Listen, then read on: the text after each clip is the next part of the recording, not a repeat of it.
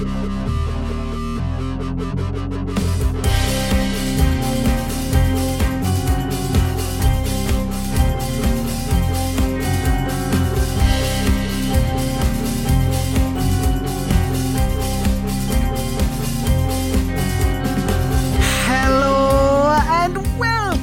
to Stealth Boom Boom, a fortnightly podcast about some great stealthy video games and also some rubbish ones.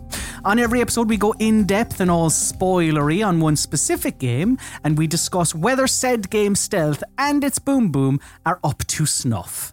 My name is Colin Mahern, and joining me on this episode is a man who loves injecting Nazis with a lethal dose of poison. It's Adam Carroll. Good evening. And alongside him is someone who enjoys going for a little swim. It's Josh Wise. Hello. I think that sums up both of your outside activities pretty well. Absolutely. That has nothing to do with the game we're talking about today. It's just what you like to do in your spare time. Of a weekend, yeah. But as we always need to do at the start of these podcasts, we need to get into the right headspace before we discuss the game that we're going to be talking about today. And I'm going to ask the both of you to cast your minds back quite a while ago, in fact, 25 years ago, because, lads, tonight we're going to party like it's June 24th, 1998. So, yes, as I said, 25 years ago, quite a while ago.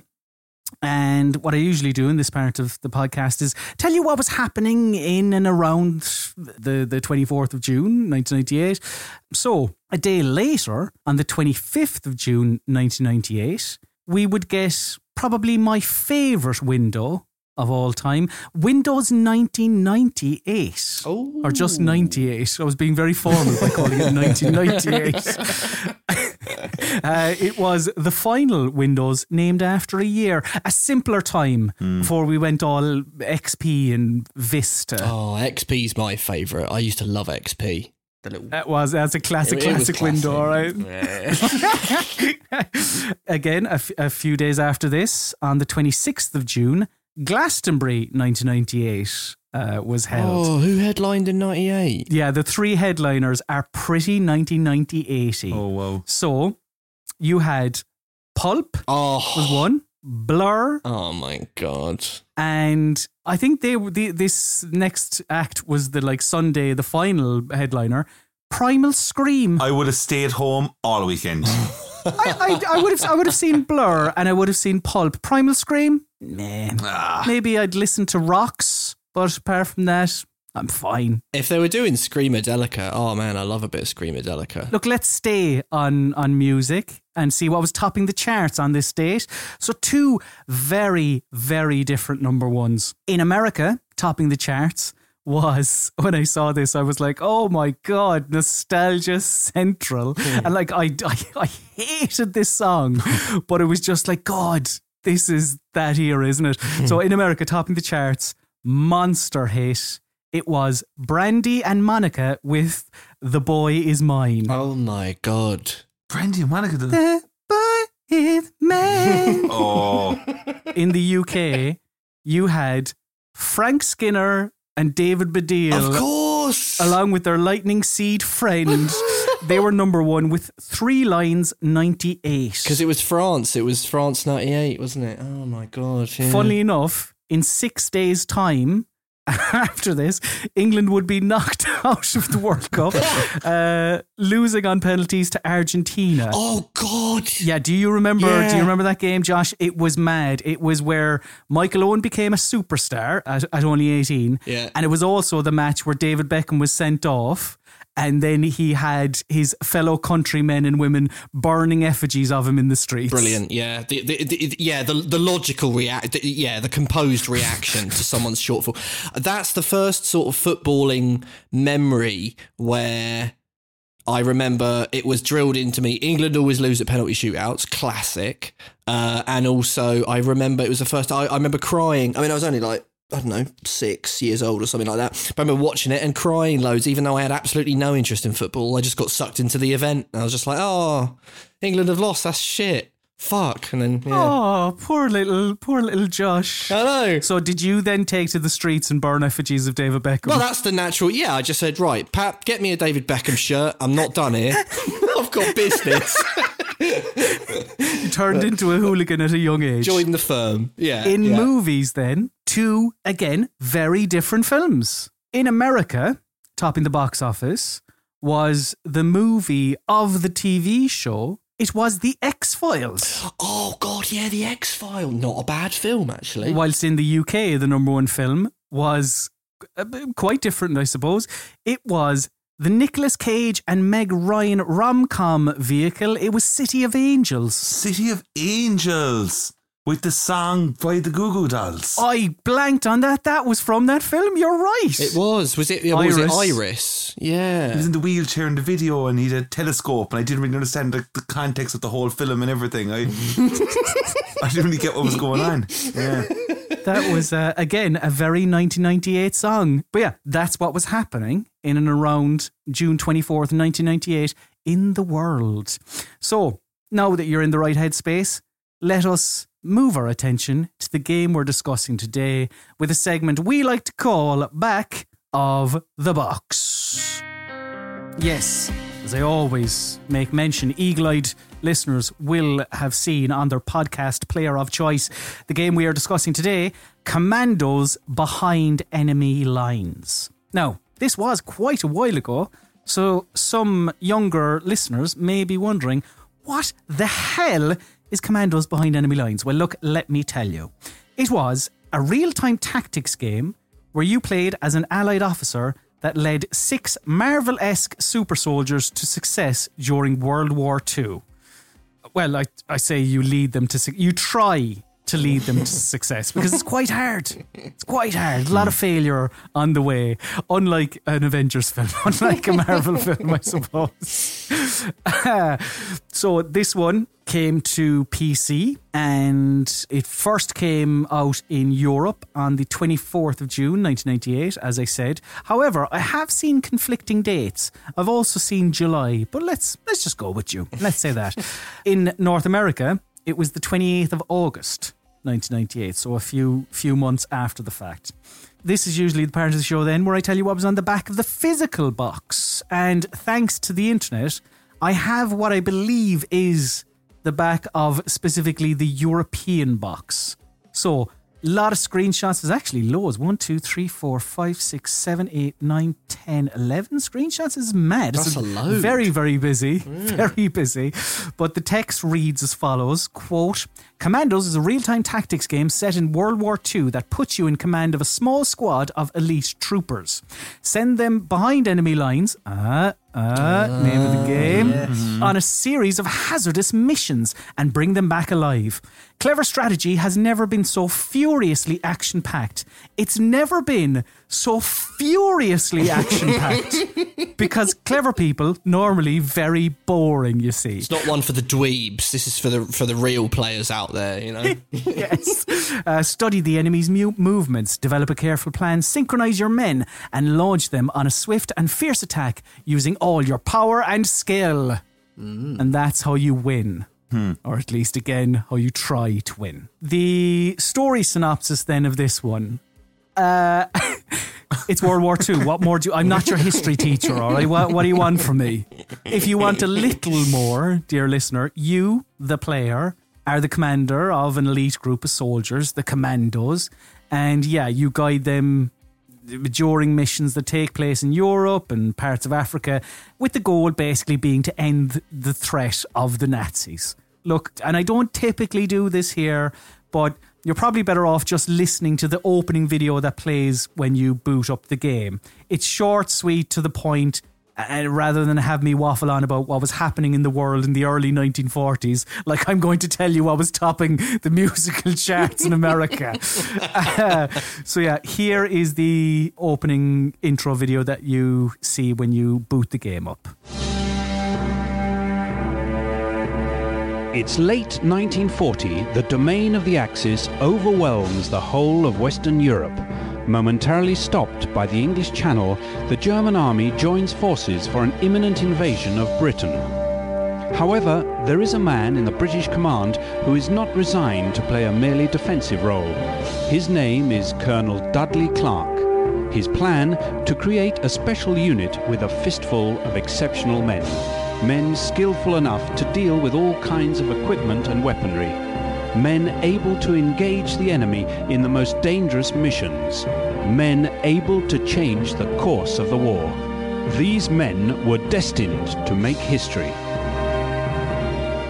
How many times can you say men in a sentence? Men who are destined. Men, not women, not anyone else. Men. It does feel a bit Al Murray pub landlord, doesn't it? Yeah. But I know that's we'll be talking about them later on, because I know it's something you want to bring up as well, Josh, those little intro videos. But now, let us talk about the developer, the people behind this game. And the developer was a studio by the name of Pyro Studios. And simply put, Pyro Studios is Commandos. Commandos is Pyro Studios. Yeah. I'm jumping ahead a little bit, but the now defunct company made 7 games, 7 of their own games, 4 of which were Commandos games.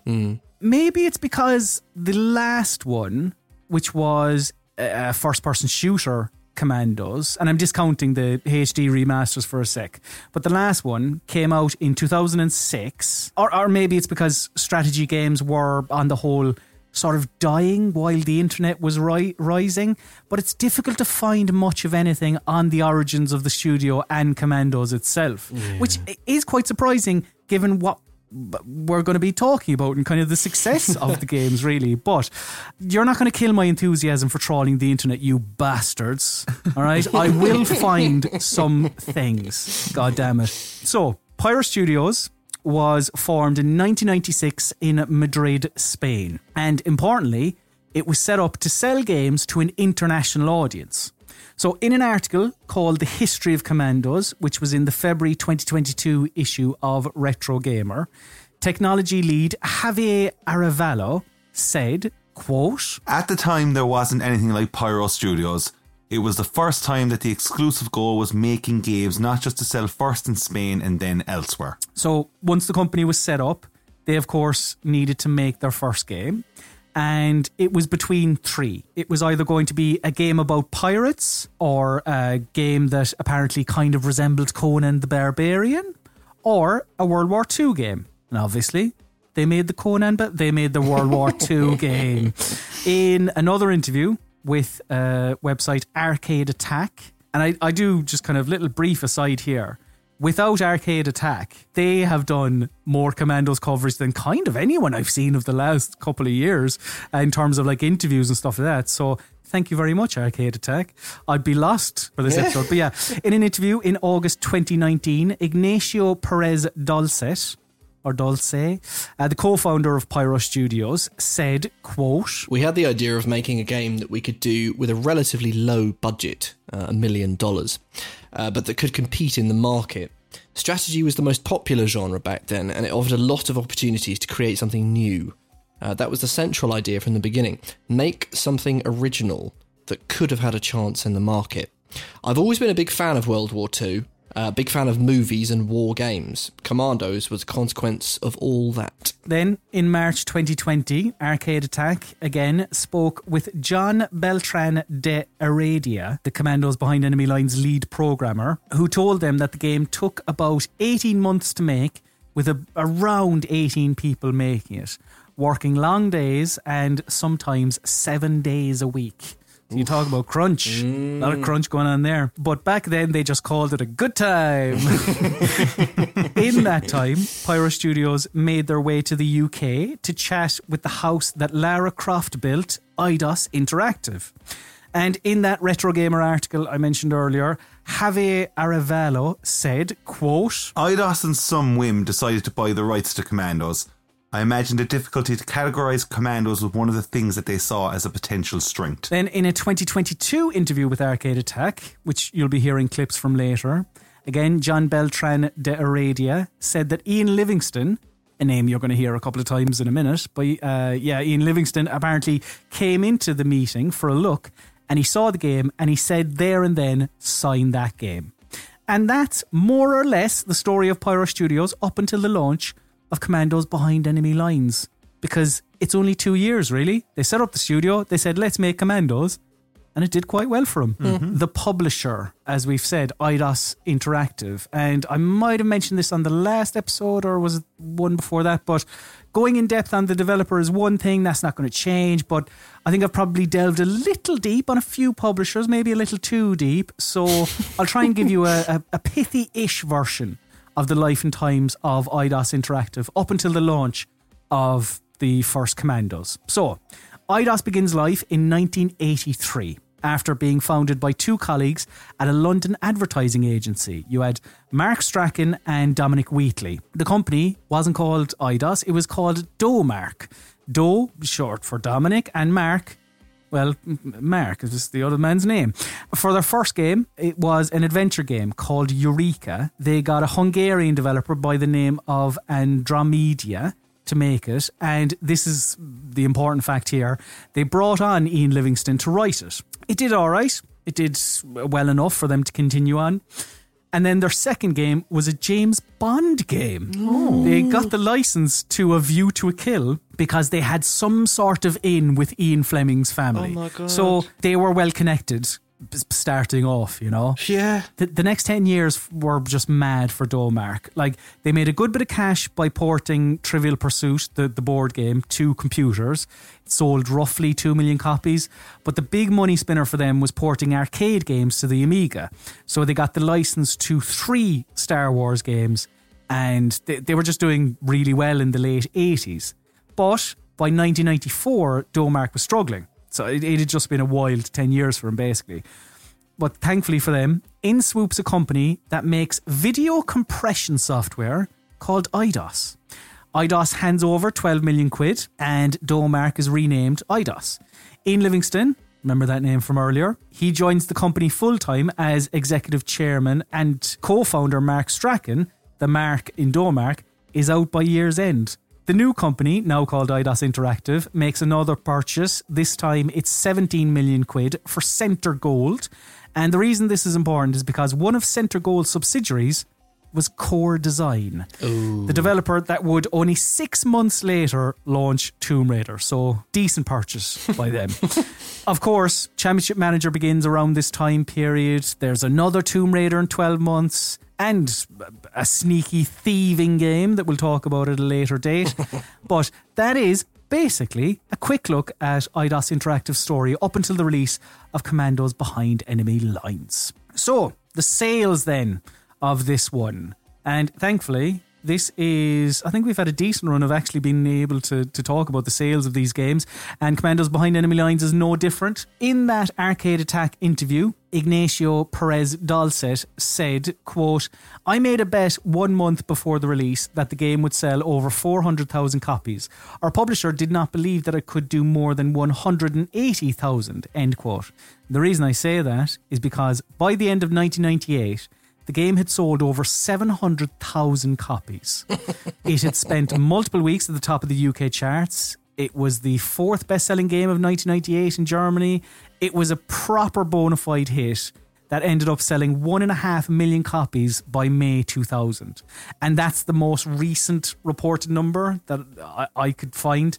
You would imagine there were a couple more copies sold in the 23 years since. Wowza. The critical reception of this one, this is pre-Metacritic, so the game ranking score of this was 81. And that is your back of the box for Commandos Behind Enemy Lines. So we are going to take a quick break, and the people at home will get to listen to the Commandos Behind Enemy Lines official trailer while we take a quick break, and then we will be back to talk about the marketing and press coverage of this very game. So we'll be back in just a minute. These are your soldiers. Sir, yes, sir! The best men among the commander's force.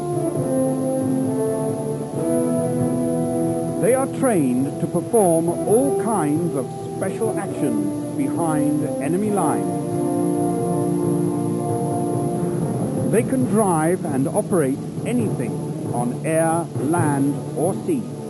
And they can use any kind of weapon to finish a quiet job. Meet smart enemies that act on what they see, hear, and feel. With the aid of multiple tracking cameras and a graphic engine based on a fully 3D world.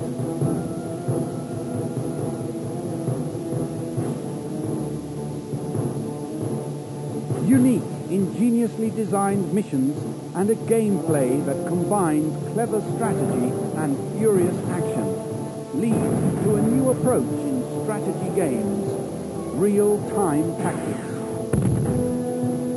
They are just a few men. They are ready to change history. And you are in charge. Right then, let us talk about the marketing and press coverage around Commandos Behind Enemy Lines. And let's start off by indeed discussing the marketing and the trailer that our listeners have just listened to. And I will say, an edited down version of the trailer, because I was like, I can't have you listening to 3.5 minutes.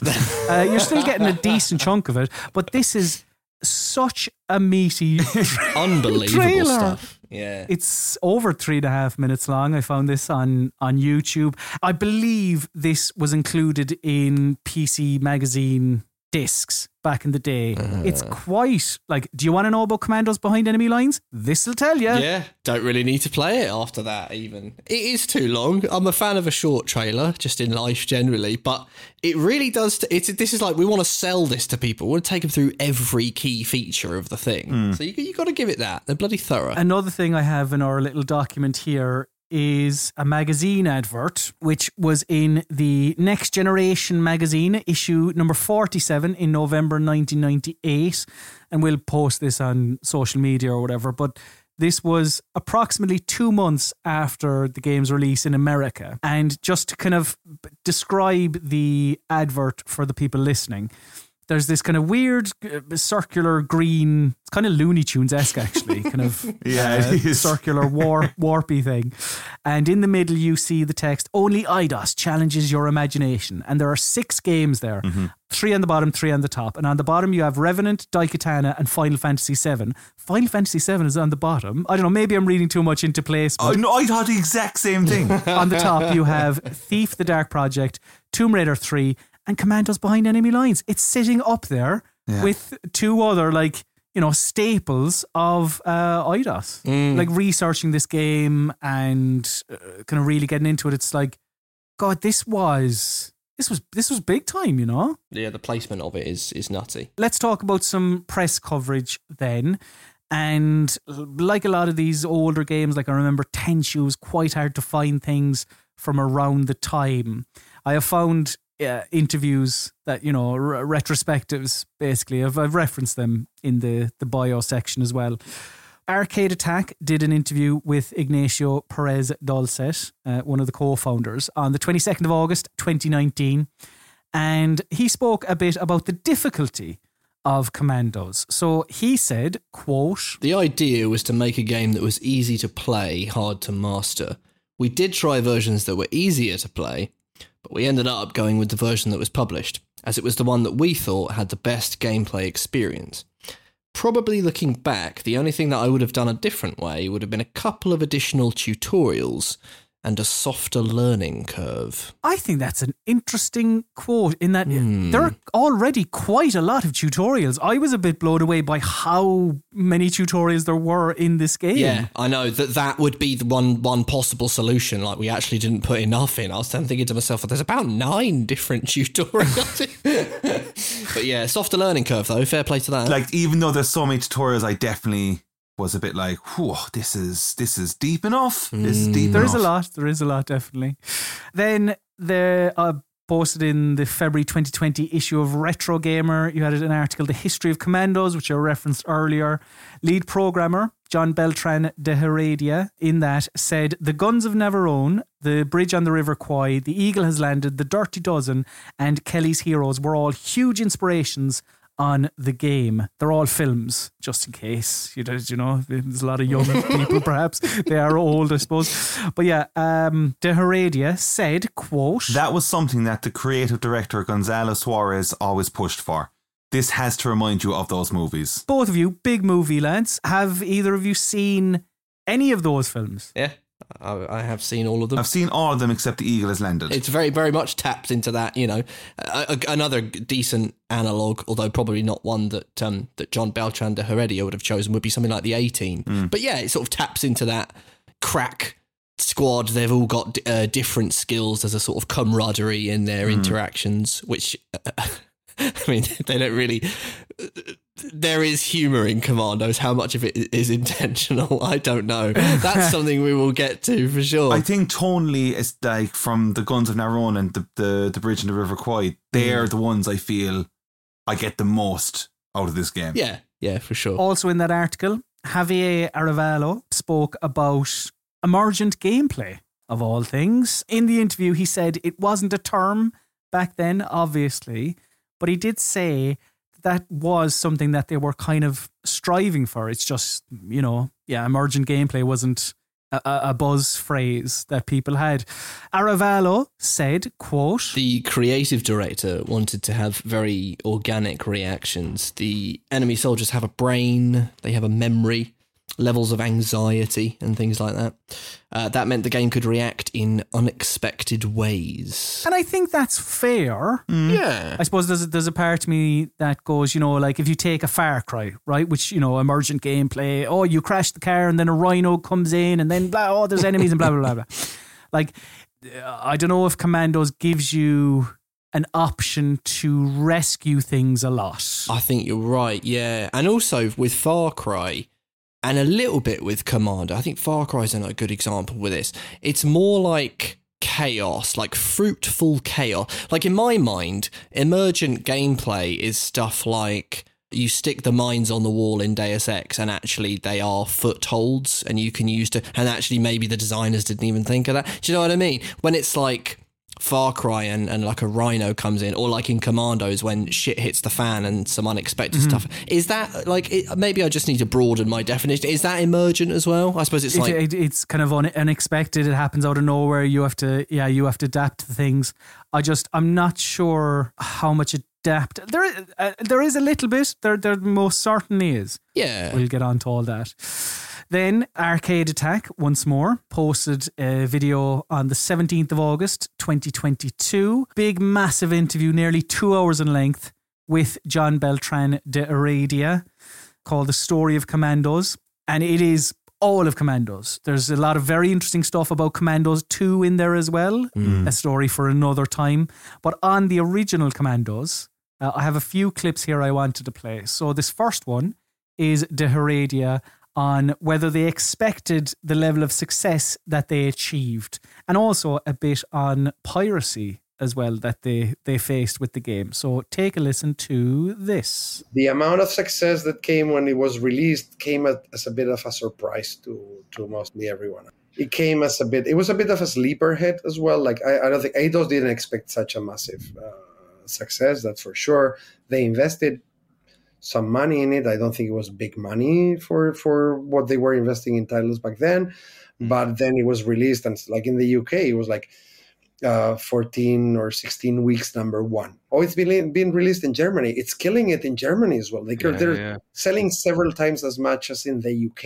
It was like, but the enemies are like, it's like, they still love it, right? So it's like, still love it. It was a big hit in Spain, but it's like, there were different levels of piracy in different countries, and back then in Spain there was quite a bit of piracy. I think these days everything is a lot more legit, but back then there was a lot more piracy. It was like it sold like 40,000 copies in Spain. It's like probably 400 people or 400,000 people are playing it, which is true because everyone knew it. And again, it sort of goes back to that point I mentioned earlier, where in researching this game, I was like, wow. I suppose I don't have an awful lot of history with the Commando series, and I guess I always thought of it as more of a cult classic rather than, I guess, a commercial success. Yeah, I wonder how much of that, when I was we never had the money for like a good gaming PC. So to an extent, it might have been, well, however big this thing is, it is on PC. So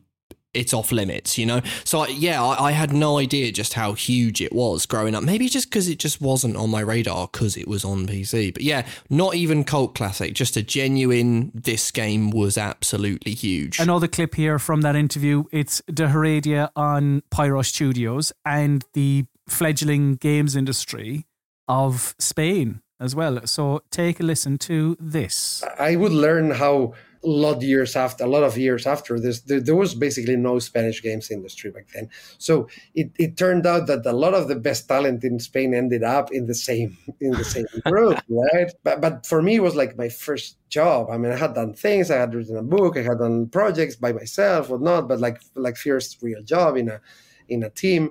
It was like, oh, it's like you're getting a team and everyone is so awesome and so talented. And it's like, and then I would learn like, no, that was just, you were super lucky in a given moment. That rarely happens, right? So it's like, and it never happens again. Sort of just lightning in a bottle. And you know what? Refreshing as well. I don't know, talking about studios from just other countries. It's nice, isn't it? Rather than, you know, an American company or a UK-based company or a Japanese company. I think like the European games industry is still, it's not on the level of America, or like just in terms of these big massive games, or if it is, it's offshoots of like a Ubisoft or whatever. Yeah. Actually, and I know I said there's a lot of good Commandos 2 stuff in there. There's just a lot of good stuff in that interview. This John Beltran de Heredia is a fascinating man. Yeah. He, near the end, I don't know how much of it the both of you listen to, but like near the end, he talks about how he does stand-up now. Not as a full-time career, I believe, but he also kind of, like he's just not in games anymore. That's fascinating, that. Just a complete exit. I did get up to the point where you talked about Commandos 2, and you can tell like from himself like how passionate he was about the series. Yeah. For anyone that's actually like wanting to know more Commandos, this is one of the best things kind of out there for it. Yeah, definitely. So that is a bit on the marketing and press coverage around Commandos Behind Enemy Lines. So we are going to take a quick little break, and then we will be back to tell you what we thought of the game. So yeah, we'll be back in just a tick. All right, let us talk about our opinions. Ooh, imagine that. What a concept for a podcast. 3 Caucasian males talking about their opinion of a video game. A hot new angle. I know, yeah. But yes, this is the part of the show where we tell you what we thought of the game that we have played over the past 2 weeks. But just before we get on to that, I want to know your knowledge of Commandos Behind Enemy Lines before you played it for this podcast. And I guess we have spoken about this a little bit already, but because I only mentioned it in the last section, I'll start by saying, yeah, I didn't really play PC games growing up apart from Championship Manager. Like that was the PC game that I played. The only thing I can think of is that I might have played a tiny amount of Commandos for a work thing a few years back when I was at RPS to record some footage for like a strategy games thing. Oh, I see. I honestly can't remember, but that's the only reason why I would have played it, I think. And Josh, I think as you already said, like PC games, they just weren't a thing for you growing up. They were a thing I idolized. I mean, I once bought a copy of Splinter Cell Pandora Tomorrow, not understand it. I just thought, well, Dad's got a new laptop, so that's brilliant. I'll buy that immediately, and it didn't work. Blew a load of birthday money on it. Didn't work. That was how I learned the hard way about like PC specs and stuff. It's like, yeah, Dad's got a new PC. That doesn't mean shit though. You haven't looked at all the maths on the box and that. It's not going to work, mate. And it didn't. And no returning of a PC game either. Brutal. No, absolutely not. Yeah, so no grounding in Commandos, I'm afraid. I do remember Commandos 2 though, not having played it, but that front cover, it was like everywhere, every time. And it actually, thinking back, I think it would have been like the PS2 port of like, you know, with the fella, he's got a bit of a mean mug. He's sort of frowning at you and it says Commandos 2. And I always remember seeing that in like Choice's video when we were renting stuff and always thinking like, oh, that looks like a bad boy game. Looks a bit mean. But yeah, Commandos 1, no grounding, I'm afraid. Adam, you mentioned this at the end of last week's show, but for anyone dropping in, can you tell us the tale again? So what... You played Commandos Behind Enemy Lines because you enjoyed Frosties? Is that it? It was either Frosties or Cocoa Pops, but I'm very certain it was Frosties. But yeah, the disc came in like the front of the box. It was just planked there, you know, a big circle was there and you could see the demo disc, and there was a couple of other games on that demo disc, obviously, that I can't remember. But I would have played, it would have had like the first mission of the game. But the thing is, I actually found out before doing the podcast that I was reminded that when my family bought the PC for the house, the Packard Bell, we were given like, it was like a bundle. So we were given like 4 games that came with it. And the 4 games were Flight Simulator, Theme Hospital, Dungeon Keeper, and Commandos. Oh. But for some reason, when it comes to that PC, I only remember playing Load of Team Hospital because I thought the big heads were hilarious, and then playing Flight Simulator and not knowing what I'm doing, but I just like it, and the plane up and then crashing it. I mean, that is classic flight sim, yeah. Oh, classic, yeah. I was unaware of games being on Serial, and I don't know if that happened in this country, but that is a brilliant idea and it should come back. Yeah, it's weird. It was a weird one, but yeah. For those that didn't play along at home and are wondering what exactly Commandos Behind Enemy Lines is, let me tell you that it is an isometric real-time tactics game wherein, yes, you take control of a group of 6 soldiers called the Commandos. There are some additional characters that drop in and out in other missions, but there's a core group of 6. And during each mission, the game will provide you some combination of those 6 soldiers, as well as an objective on a map. Each one of your commandos has specific skills as well. So you have the Green Beret, who can silently knife enemies, carry bodies, hide in the snow, and use a little decoy sound box. There's the Sniper that can, snipe things. There is the Marine, who can swim underwater and row a boat, and you can harpoon lads silently as well. There's the Sapper, who is your grenades and explosives guy. There's the Driver, similar to the Sniper. The Driver drives. And there is the Spy. And the Spy can grab a Nazi uniform off of a washing line. They can wear it. They can go up to enemies and they can start talking to them, and then that distracts those enemies. I love that. I love the idea that they got this crack team and they've all got these mad skills, and then one of them's like, they go, "Oh, what can you do?" And he goes, "I can drive." And they go, "Oh, brilliant! None of us have even passed the test. What about you over there? What do you do?" "Oh, I'll wear clothes." They're like, "Shit, none of us can do that. Oh, brilliant. Welcome aboard." So it's your goal then to use the skills of all of your lads on the battlefield to complete the 20 missions in the game. And the objective on each map is typically blow something up and then escape sneakily, of course. So yeah, that's more or less Commandos Behind Enemy Lines. So let's get into our opinions of the game then. And what we usually do is we split this up into different sections. So we talk about the stealth of the game. We talk about the boom boom, which is basically the other gameplay bits. We talk about the mission that stands out to us, the most noteworthy one of the game. We talk about the story, and then there's just any miscellaneous bits to hoover up at the end. So let us talk about the stealth of Commandos Behind Enemy Lines then. And I would like to start us off because in our document here, I've written down that the stealth in this game is super, all caps, line of sight. I guess what I'm saying is that it's a bit like Gunpoint's level of binary detection. There's a bit more to it than that. So it's basically, if you've been seen, you're dead, more or less. It is possible to survive an encounter with the enemy, but it's not the regular outcome. Like if they see you, you are more often than not about to die. But to get around that, so each enemy has a vision cone.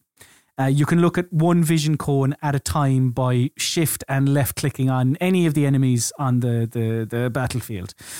So the head of almost every, not even almost, I think the head of every enemy soldier is kind of on a bit of a swivel. Whether they're standing still or they're walking from A to B, their vision will always be moving from left to right. And like their vision cones are kind of at a sort of 135 degree angle, so something like that. Yeah. And their vision cones, they're made up of two different colours. A lighter green that makes up the majority of the inside of the cone, and a darker green that makes up the outer part of the cone. And the difference in colouring is there to tell you two things. One, if one of your commandos is placed within the lighter green section of the enemy cone, you're detected.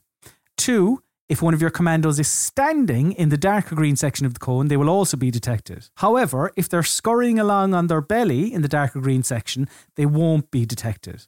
And I suppose I brought up Gunpoint a second ago because it works off of a similar deal in that in Tom Francis's game, you have all the information, but if you place Detective Richard Conway in front of a guard, you are seen. Because like in Commandos, you have all the knowledge at the beginning of a mission. You know, like extremely Alex Horn voice. All the information is on the task. You can see the entire map. You can see every patrolling Nazi soldier as well as what they're looking at. You can see your objective. You see everything. I wanted to bring that up because that power is so important. Because in almost every other way, you are playing second fiddle to your enemy. Like just in sheer numbers. Because at most, there'll be 6 of you versus potentially dozens of them. And further to that point, and why I'm kind of stressing that line of sight in all caps, like you don't need to worry about sound. A gunshot from a pistol that you shoot, that will alert your enemies, yeah, but your footsteps won't. So, you know, as long as you stay out of that vision cone, you can leg it up behind a guy as long as the coast is clear. You can be standing, you can run, and you'll be fine. So, and even though I've stressed it already, it does bear repeating. You know absolutely everything you need to know at the beginning of a mission, even before you've had one of your commandos make a single move. There's no fog of war to worry about. You just see the entire map from the moment you hit play. And that level of clear communication is magnificent. I mean, it doesn't make it a cinch, of course, far from it. But even thematically, it works. Like placing you in the role of the Allied Forces commander and having a bird's eye view, being able to plot out what you're going to do before you do it. 2 thumbs up. Outstanding, I thought. And I know you kind of felt similar about the rules of Commandos, Josh. Oh, yeah. Top stuff. Yeah. I mean, I agree with everything that you've just said. I think it is like, you know, a risk giving everyone that power, but a risk definitely tied down by the challenge that then meets the player. But for me, I thought it was the rules were good in themselves, and the way the rules were communicated were good, both in the numerous tutorials, but even just, you know, it's got a really good visual language. I really liked the line of sight, the way that you can focus in on which enemy's line of sight you want to see at a particular time, and then it does that lovely thing that sort of was in Monaco. I seem to be bringing Monaco up in every episode we do, by the way, because it's really had a lasting impression on a man as well. I will point out that gave it a play, not an espionage explosion. Just want to point that out. Yeah. Getting a bit spicy in this one. We'll wait for our Game of the Year podcast at the end of the year. Well, it's just specifically that thing that Monaco did, and then that sort of Basingstoke did as well, by the way, where it's just like, you know, the line of sight hits the obstacles, and then you get the bit where, like, you can see exactly what they can see when it bumps into obstacles, and you get those dark patches. You know, it'll hit a rock and effectively be like a shadow, so you'll be like, oh, well, I can stand in there. Just very, very clear and cleanly communicated, which in a game of outrageous complication and intricacy is absolutely essential. Like if there were any mud to it, like if it was anything like, or if it was like Monaco and it was like, you know, yeah, you actually can't see those bits, then you'd be like, right, well, this is fucked then. I can't do any of this. So it kind of needs to be as clean and as cleanly and clearly communicated as it is. But yeah, I for me, it made perfect sense. Love the little mechanic, and I don't think anyone's ever done it since, of the sort of 2-zone vision cone, where if you're on your belly, that's fine. Kind of made sense to me. Very nicely exploitable. And yeah, I also don't think any other game's ever done. You choose which vision cone you want to see at one particular time, right? They either go willy-nilly on vision cones or they don't do them at all. So yeah, 2 thumbs up from me as well on that. Those rules do need to be clear because, yeah, the AI is impeccable. You know, again, similar to Gunpoint, Adam. Like, but there were definitely points where you would have preferred if they weren't quite as good. Is it fair to say? I think I'm just basically saying that I was crap at the game. There was certain situations where, like, it's not a negative. Like, the AI is incredible, like, and it for the time of the game, and it was kind of, there was one particular moment where I was like, all right, this game is pretty relentless, and I think it might have been like Mission 2 or something like that. And the example now I'm going to give here is that, like, I had all the guys up against a building. There was an enemy then at like this like turret, but straight across the way from the turret there was like these 3 lads just kind of walking in a kind of a circle. Now I'm after getting over, and I have a raft also at the side of the building. Now at this point I'm after quick saving this situation. I'm like, all right, quick save here now. Gonna plan this out correctly, grand job. And then like the lads are going around, and then they just see the raft and they just go bam, bam, bam, and like all 3 of them just relentlessly just destroy the raft, right? And you're like, oh Jesus. And I was like, all right, I actually need that raft, so I'll go back again and reload. And this time round though, they weren't going near the raft. They weren't, even though I didn't move the raft. So I was just like, oh, okay, why? That's weird. All right, grand. Anyway, it's fine. Then I went off to get to the turret, and when I got to the turret, like, they just turned, 3 of them killed me.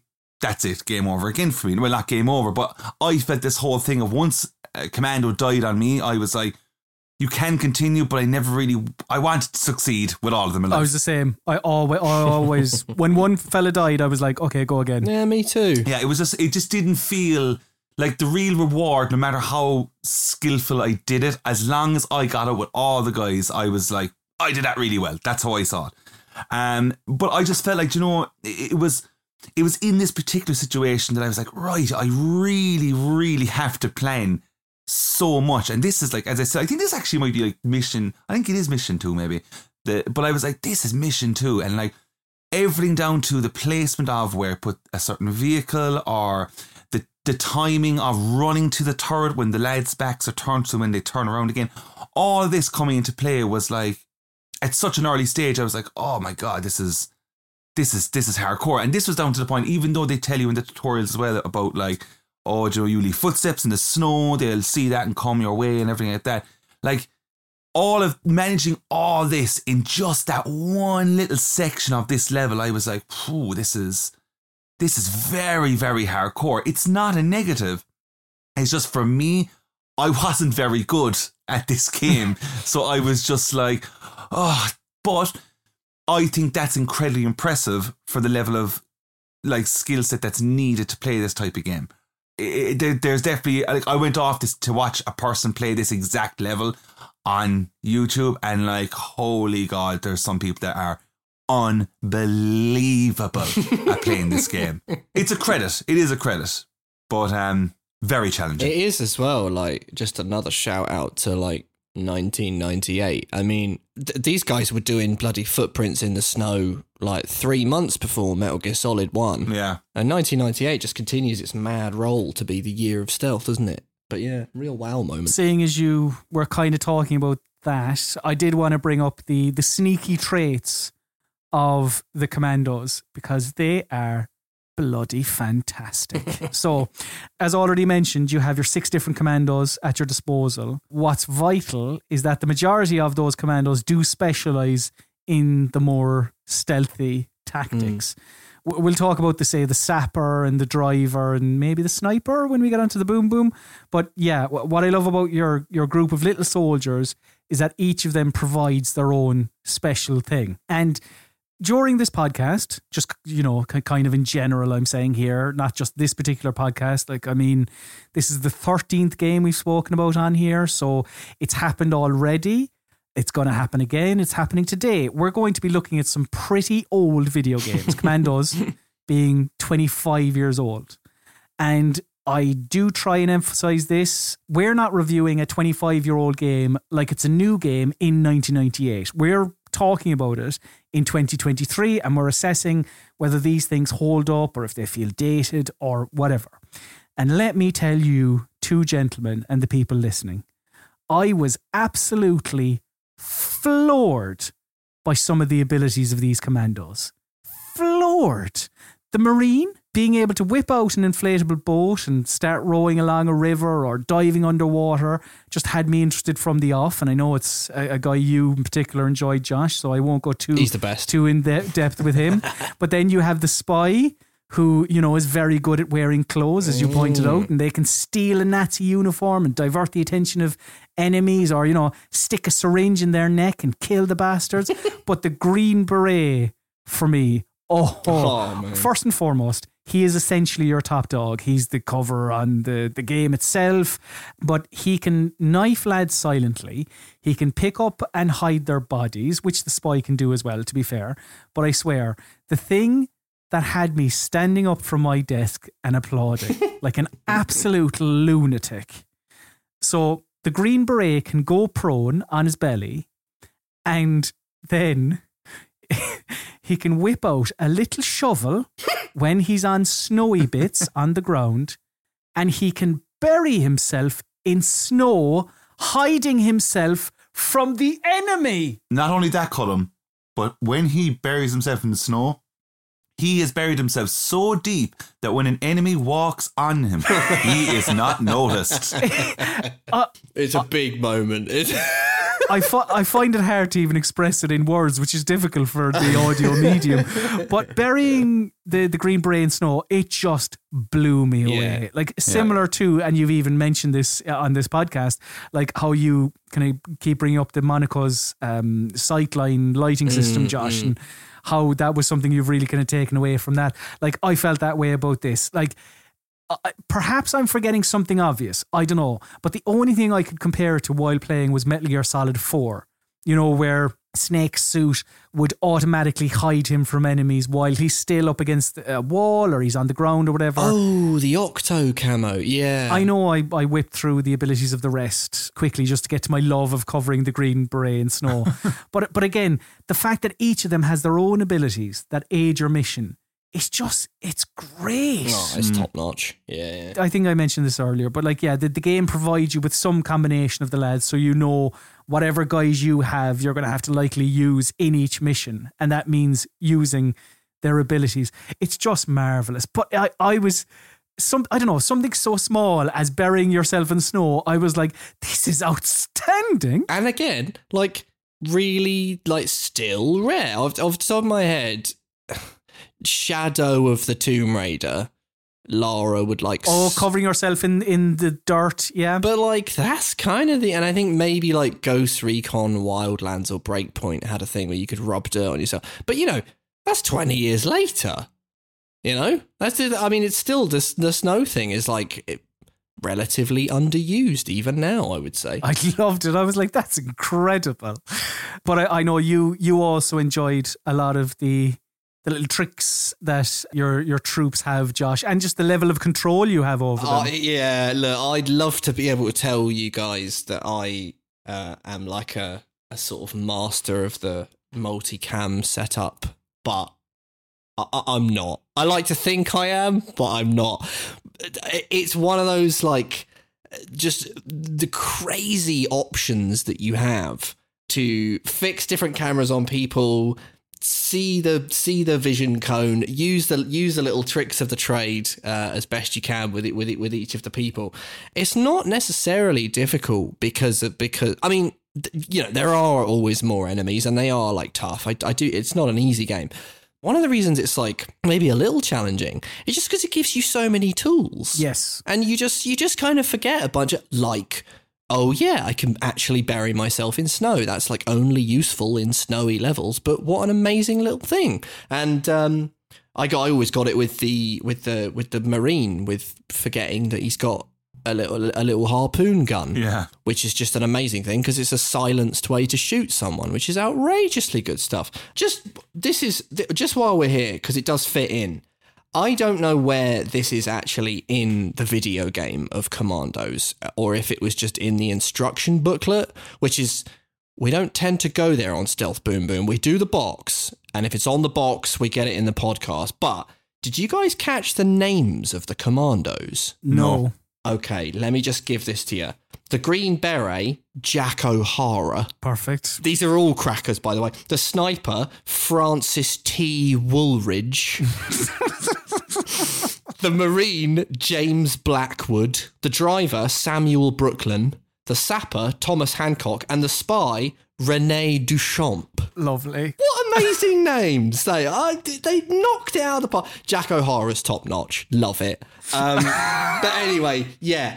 The degree of control, like, you just think fair enough. And that sort of stuff just seemed to kind of lose favour, really. Just the outrageous degree of, as like context sensitivity came in and really changed the way that people play a lot of games. This kind of experience with just, yeah, do you want like 30 keyboard shortcuts and are you going to remember all that? And those games have, of course, fallen out of favour. But every now and then it's worth just going back and sort of reminding yourself of like, yeah, it seems crazy, but if you can hold this in your head, imagine the possibilities for each mission. Absolutely bonkers stuff. I think it's fair to say that the complexity of like the control setup, even though you try and tailor to your own play style, obviously, the complexity of it for this type of game fits it. It just adds to like, this is a serious war game. You're like, everything about it is challenge. Yes. So this is what it's going to be. Just before you got onto your love of the Marine, the Diver specifically, Josh, something you mentioned there, the kind of multicam setup. I couldn't wrap my head around it at all.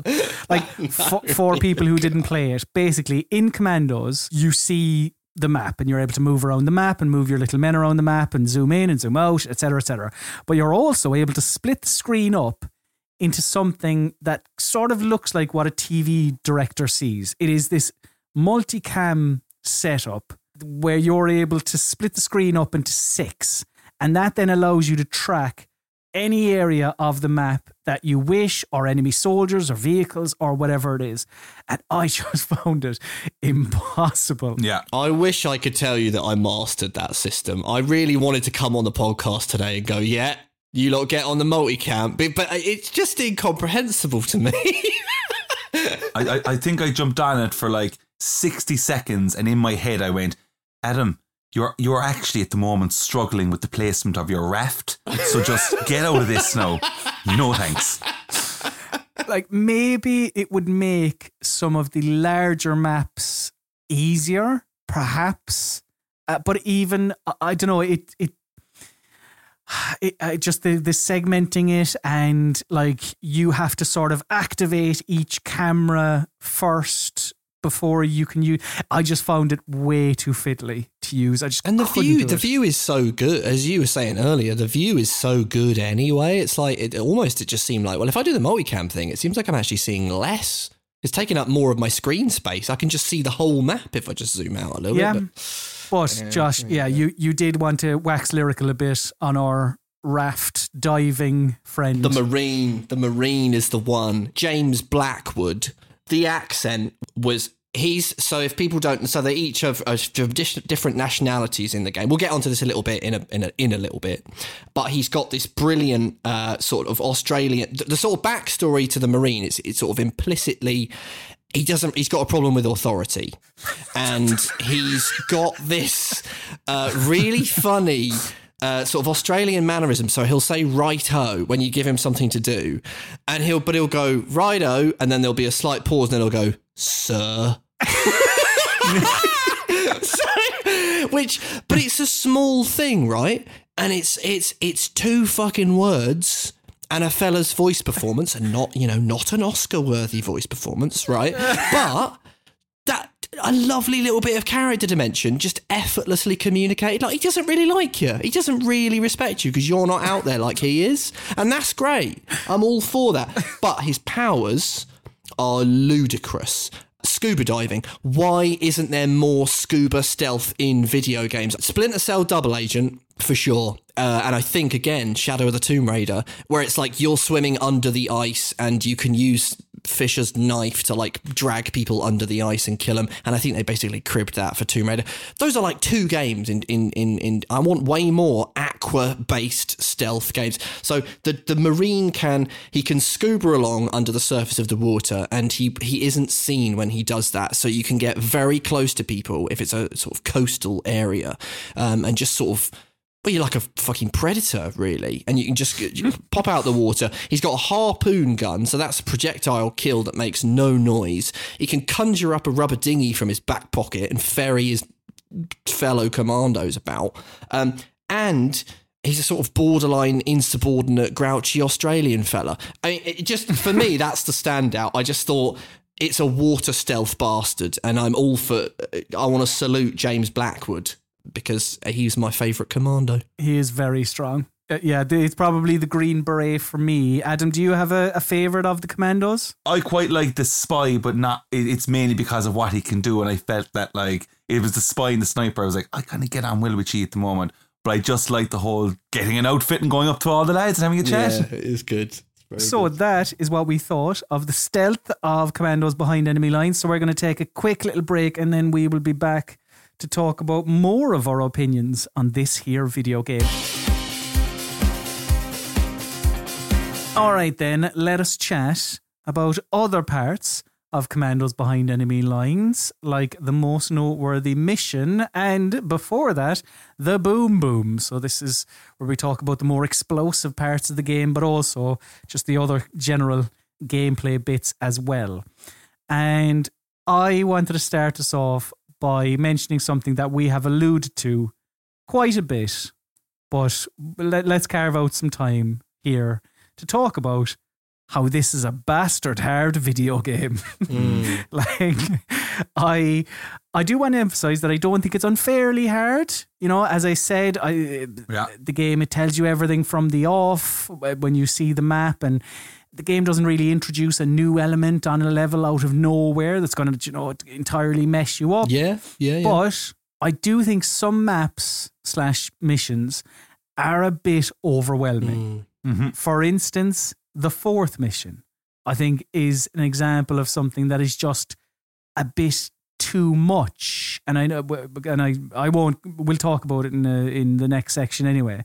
But it's just more in depth. But it's just so large. Yeah. And it is some of those larger maps that are, as I say, overwhelming. And even looking at them, it's not as if any of the maps are, we measure everything off of like how many Skyrims it is. It's not huge, but I think it's a combination of the size of some of those maps and also the volume of Nazis that are there as well. And this is weird that I'm going to say this. I don't want to complain, but I think some of that difficulty is down to how daunting it can be when you start a map and you've had your briefing and you've in this area, and the game doesn't have any like UI really for well, it's got lots of good UI, but it doesn't have UI for what you've got to do. There are no waypoints. So when you're faced with like a really big map, there's no little thing where it's like, go here. No kind of sense of it's kind of up to you. It's like, well, you best have bloody listened during that briefing and you sort of know what you go. But it's weird because that sort of conversation popped up around, something like Elden Ring, it was where it's sort of like, oh, it doesn't do that. It doesn't codify what you've got to do. It doesn't really sort of point you in any directions. And I'm a fan of that design, but I do think that with something like Commandos, that does contribute to the difficulty a little bit, because when you're just the moment you begin and you just think, oh, it's that deer in the headlights moment where you think, oh Christ, okay, right, okay, what have I got to do? Jesus, this map's massive. Where am I going? You know, it's that initial, oh God moment. I also found the missions where you had more commandos added to the difficulty as well. Yeah. It became more awkward the more commandos I had. 2 was good, 3 was good, 4, anything above that, it just became a bit awkward. Yeah. Well, I suppose it comes down to the fact that we said just earlier that like we all wanted to succeed with every one of our commandos to survive. Mm-hmm. So that's kind of one part of it. But I completely agree. Like, it's a thing that we are saying a lot, the difficulty, yeah, all that jazz, whatever. But it's really, really well done. It's difficulty. And like, when you get from, I don't know, we'll talk about level 4 in a while, like, but like, I think it's the difficulty spikes for me that were throwing me completely off. Because when I think like, oh, I have a handle of this now, and then you get to something like level 4, and you have this massive scope, as you were saying, it's the tension and the planning and the patience that's required.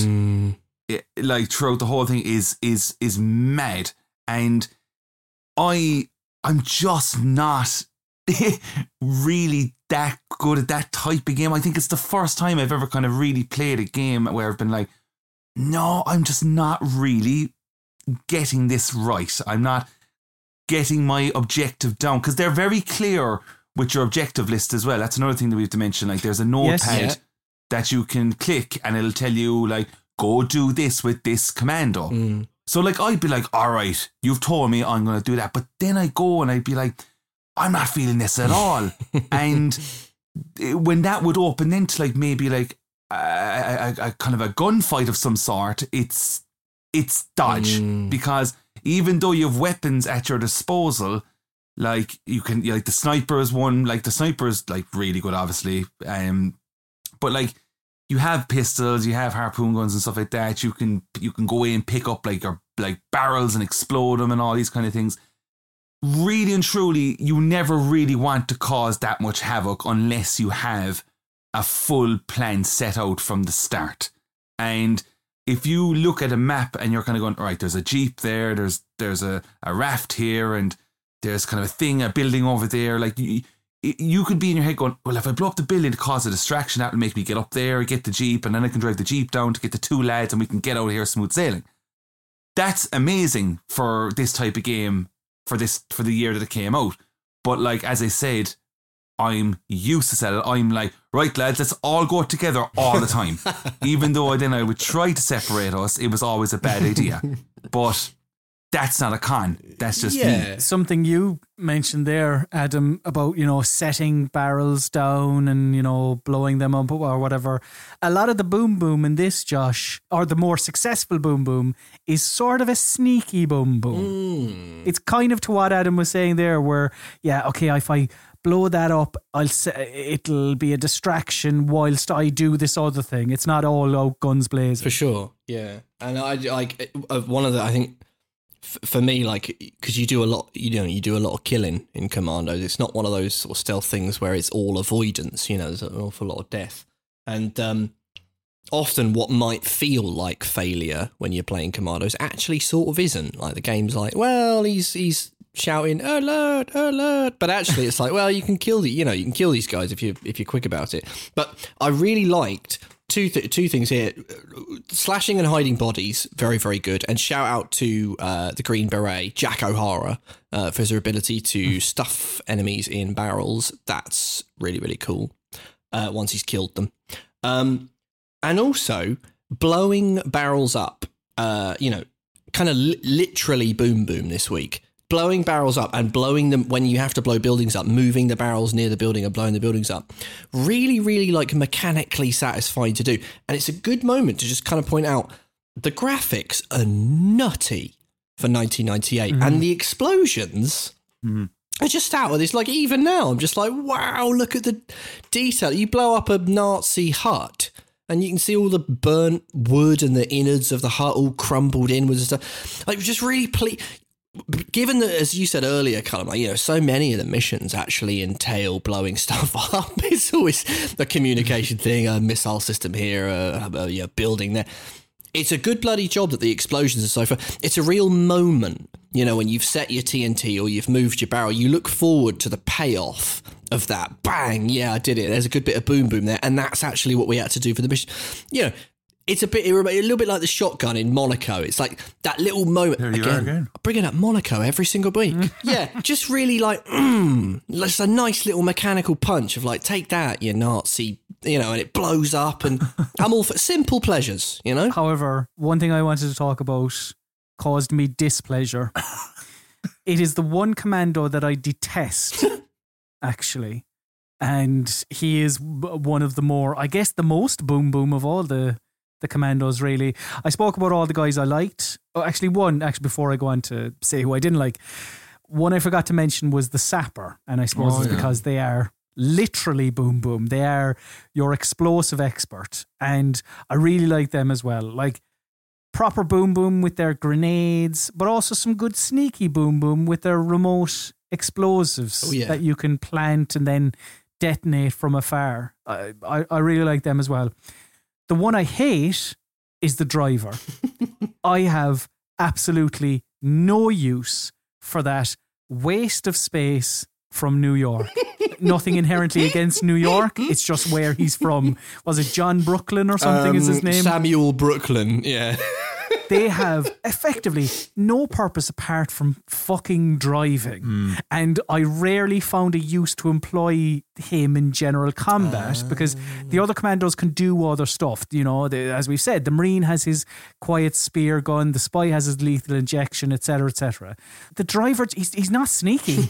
His weapon is a machine gun.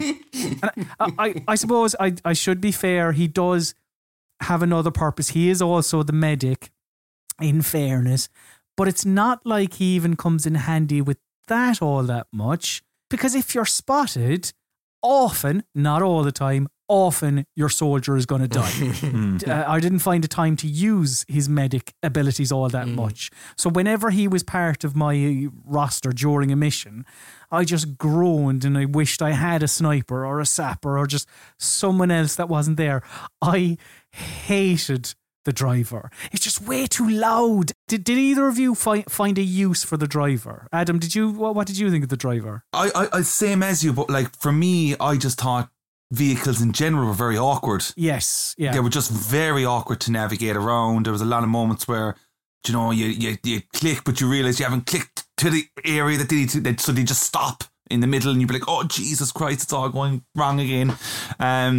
But yeah, just very awkward in the sense, like I would want to be very certain of my next move when it came to using the driver. What about you, Josh? Did you ever find a use for the driver? Yeah, big time. And you're going to hate me for this. In Mission 4, if you use the driver to get into the tank, you can absolutely fuck that mission up, and it's brilliant. You simply get into a tank and you can just control the machine gun on the tank. And the thing about Mission 4 is it's about causing chaos. So you just do that and you just batter everyone. It's brilliant. So yeah, kind of have to disagree with you, lads. Samuel Brooklyn for the win. Well, because we're talking about the boom boom of guns, we spoke about the barrels and the kind of the look of explosions and etc. Whilst you say you enjoyed the tank and causing havoc with that, you weren't too gone on the weapons that the commandos have. Is that right, Josh? No, yeah, for sure. Like, and that's okay. It's what, you know, you point on the thing that you want dead and you click it and then it happens. And whilst like the explosions are good, the sort of minute to minute shooting, like the machine gun, even the machine gun with the driver, which is like the most sort of high velocity weapon that you sort of have, I guess, the most death dealing. It's not like mechanically satisfying. And it's ever so slightly fiddly when you're sort of trying to hover. If there's like 3 guards shooting at you, you're sort of trying to click each one in the heat of the moment and just sort of wait for the animation to play out while he does it. A little bit fumbly. It's fine. It's not about the kind of mechanical thrill of the shooting in the minute to minute. I just sort of thought, yeah, you know, they're not really up to much, but I guess it's not that kind of game. It's just, you know, part of your strategy, isn't it? Yes. Pulling out a pistol is a last-ditch attempt to save things rather than the recoil. You can really feel it. It's incredible. Yeah, definitely. The only exception may be like the sniper rifle. Yes. Which is, actually like a viable thing. Or if you count the harpoon gun as a gun, then the harpoon, which I guess it kind of is, but yeah, because it's silent. But even then, it's almost like they're just another one of the many tools that you have in your disposal. And actually, like a few of your other tools are much cooler than guns. The bear trap, the syringe, the little distractor thing. Like it's just, it's another tool in your box. It's simply just not as rewarding.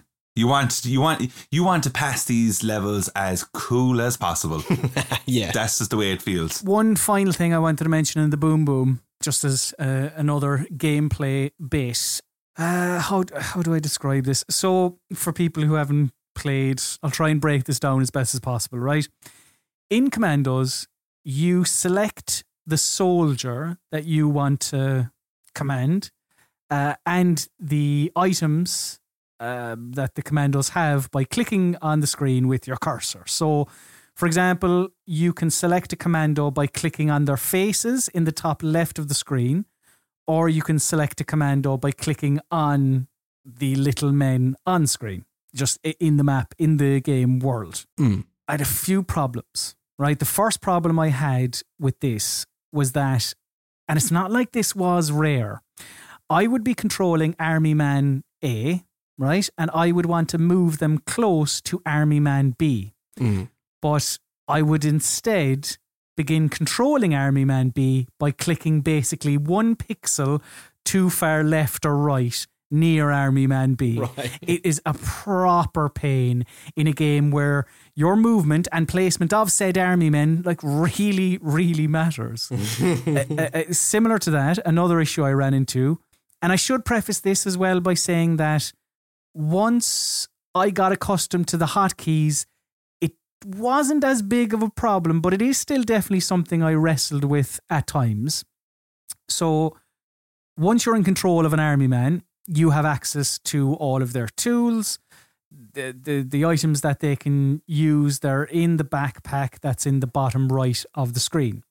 But again, something that happened a lot, I would move my cursor to the backpack in order to select something, and instead I would inadvertently pan the camera to the southeast section of the map. Yes. That did actually happen to me, yeah. Not a problem when you're out of view of an enemy, but a big issue when you are trying to do something quickly. Trying to improvise, yeah, for sure. Yeah. And did you guys find that whilst I do love that UI, actually picking the thing that you want within the backpack, you also have to be pixel perfect for that. And I wanted the knife with the green beret, and actually having to click on the hilt of the blade of the knife. And if you hover over the straps that secure the knife in the pack, you can't get it. You have to wait for it to... So really, really precise even to get the knife within the pack even. I just thought, wow, okay, that's precision clicking there. I should say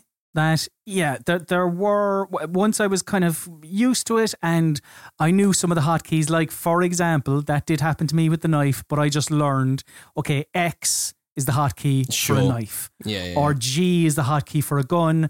Or just you'd learn these things. But some of the more specific items for the characters, I just, I was trying to retain all this information. It would just be I'll just select it from my backpack. And then the camera just pans down there and it was fiddly. So I am glad that I wasn't on an island with that, and that is something that the both of you ran into as well. Yeah. That is what we thought of the Boom Boom of Commandos Behind Enemy Lines. So let us now chat about the most noteworthy mission to each of us. Adam, would you like to start us off by chatting about Mission 4? So this was called Restore Pride, and Josh has already made reference to. We've spoken about it a lot actually on this podcast.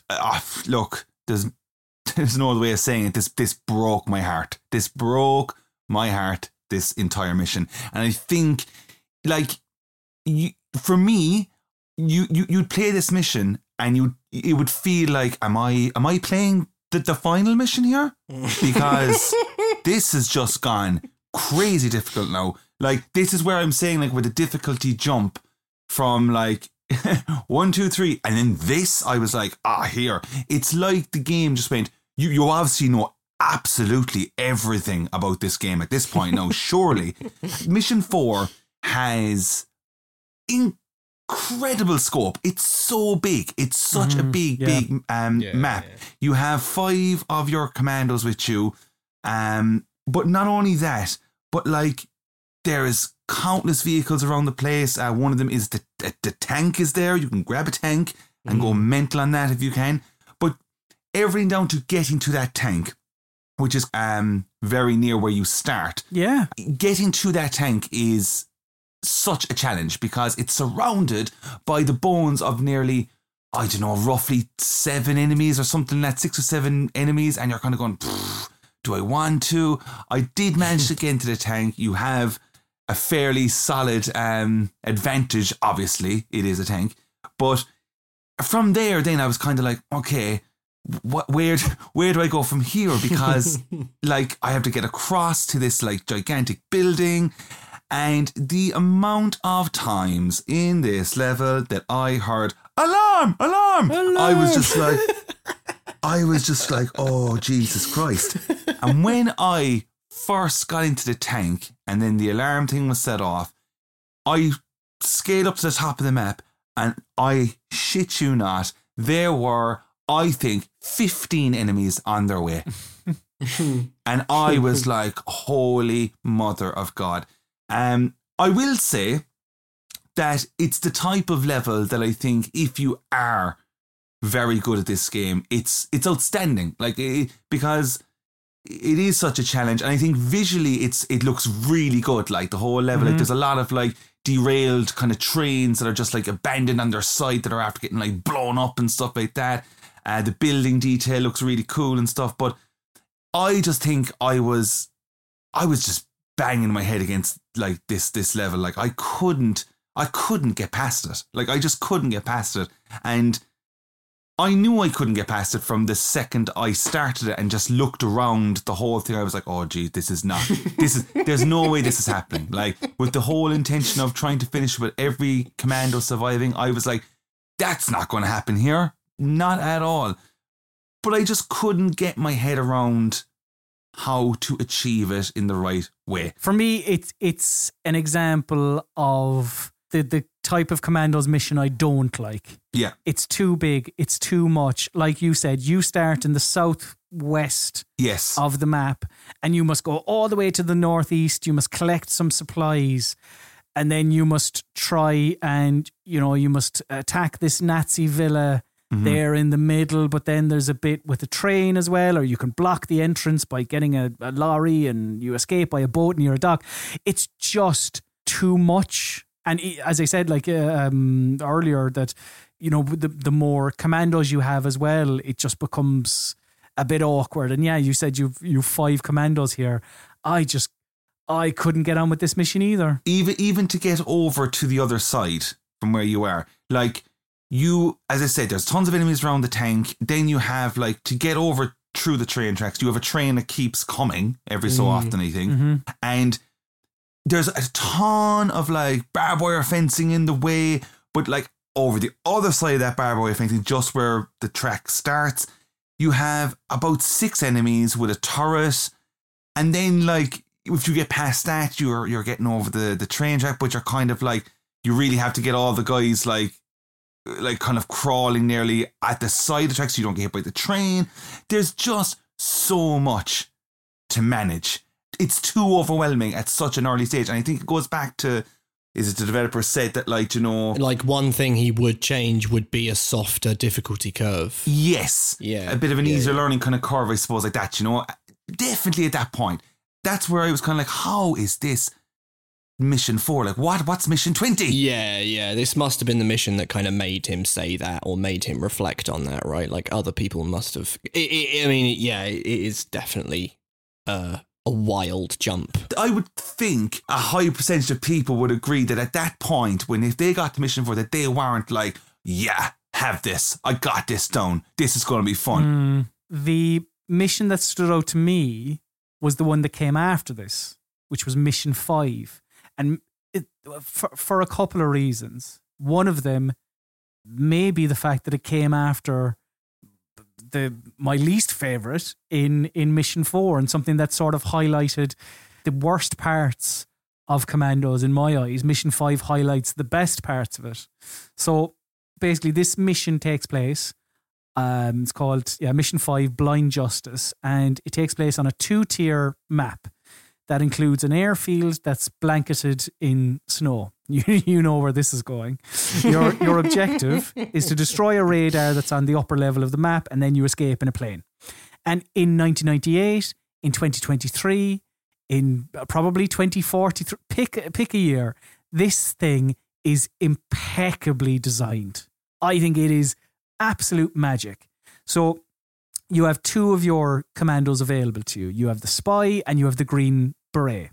In my estimation, probably the two best commandos. I do like the diver as well, the marine, like they would be up there for me as well, but they're probably your sneakiest army men.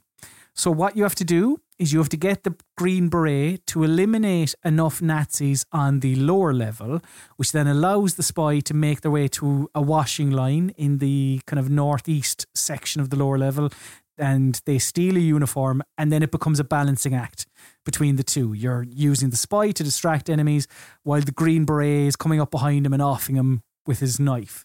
And when you've done enough of that, you get the spy to take a cable car up to the top level, and then you have the green beret scurrying across the snow, burying himself in it when the opportunity takes you. But you scurry yourself over to the cliffside of the upper level, and then you like Lara Croft your way up it, while the spy is sticking his lethal syringe in lads on the top level, creating a pathway for the green beret. In every way, as I said, you've only two commandos to worry about, and both of them are working in concert. You have a map that is tidy. It's not small, but it's not overwhelmingly massive either. I adored it. And a real visual spectacle as well. That background effect where you get that height difference. You know that you're on a mountain, and obviously the stuff in the foreground is very sharp and it's all alpine, there's lovely snow. But then that cool like vertigo effect where you see all the mountain range below you as well. I thought that was really, really, really cool. I absolutely loved it. But Josh, tell me about a mission that I didn't get to see because I wasn't as good as you. So tell me about Mission 14, D-Day Kickoff. This one is a bad boy mission. This is cards on the bloody table. This is as far as I got in the game. Not just because of like raw difficulty, but also because of time. Because it is actually just quite a long game as well. We should say that. Like, it's 20 missions, and these missions are pretty chewy, right? They'll keep you busy for a fair while. So this one, the sort of background of it is that Operation Overlord is it's on the eve of that happening. Everyone knows D-Day because it's been in like 100 video games, and it's, the storming of the beaches, the taking of Omaha Beach, Dog Sector, was it Dog Green Sector? I forget. Anyway, it's that whole thing. But the whole thing is there are 4 cannon emplacements at La Rivière, which is in an area codenamed Juno, and those cannons are like a real threat to the D-Day landings. So you have to basically destroy the cannons. It's classic Commando stuff. You got to go in, you got to blow something up. The reason it's cool, I think, is because of the Marine. Because everything's cool with the Marine, but the you do actually have quite a big roster at your disposal. You got the green beret here. You got the sniper. You got the driver and the sapper and the Marine. So you've got like a team of 5 of the commandos, and it's an island, and a little bit like you were saying, Cullum. It's tidy. It's quite clean. It's not a small map. In fact, actually, it's a really large map, but it doesn't feel daunting because it's an island and you can see all the way around it. It's just, you can see the whole island. You've got to pan for a little bit, but it doesn't feel massive, partly because of the Marine, because you conduct a lot of business on his cheeky little dinghy. So you can razz around this island. So traversal is never all that much of a pain. On the island, there are all sorts of troops and defensive walls, 4 different emplacements, barracks, things like that. Obviously, all of the those metal things that they put on beaches to stop the craft trying to land. I never know what they're called. You know, there's like X's of metal, all that sort of stuff. But the brilliant thing is you don't really need to worry about a lot of that stuff because of the marine. This is like where he really sort of shines. So you can sort of kite around the edge of the island on his little boat. But the brilliant buddy combination of the marine and the sniper. Because the sniper, when he can snipe people from the boat. Ah, right. Yeah, so you can go around and pick people off sneakily whilst you do other bits of business with it. This is a mission where it benefits from splitting up your squad and having a couple of guys go out in the boat or have the Marines stealthily go around the edges whilst you also work a couple of people inland. But so there's a lot of that. It's a 5-strong team for this mission. Really nice, manageable map. Quite different from all the other maps in its own way. Actually, in the same way that Blind Justice was. Quite particular. Whereas I do think some of the other maps sort of blur together a bit for me. But this one, really distinct. But one of the reasons I think it's really, really cool, on top of all of that, is actually kind of linked into the story. Because so many games just fall back on the Saving Private Ryan. You storm the beaches, and you can see why they do it, because it is, for my money, one of the best sequences that's ever been filmed. I think it's an astonishing bit of filmmaking. Almost the best thing Spielberg's ever done. I can understand why it established so much of the sort of visual language that we associate with Omaha Beach. And so that's, you play Call of Duty, you play Medal of Honor, you play any number of things, and that's what you get. You run towards the machine guns, everything's all that. Yep. This one is really, really cool, and the only other game I can think of that does it is Brothers in Arms. It tells you like a different story. It's like, that is going on, that will be going on, but actually, you guys are doing your own storming of the beaches, but it's different because you're doing it like in the week before, and you're these commando guys.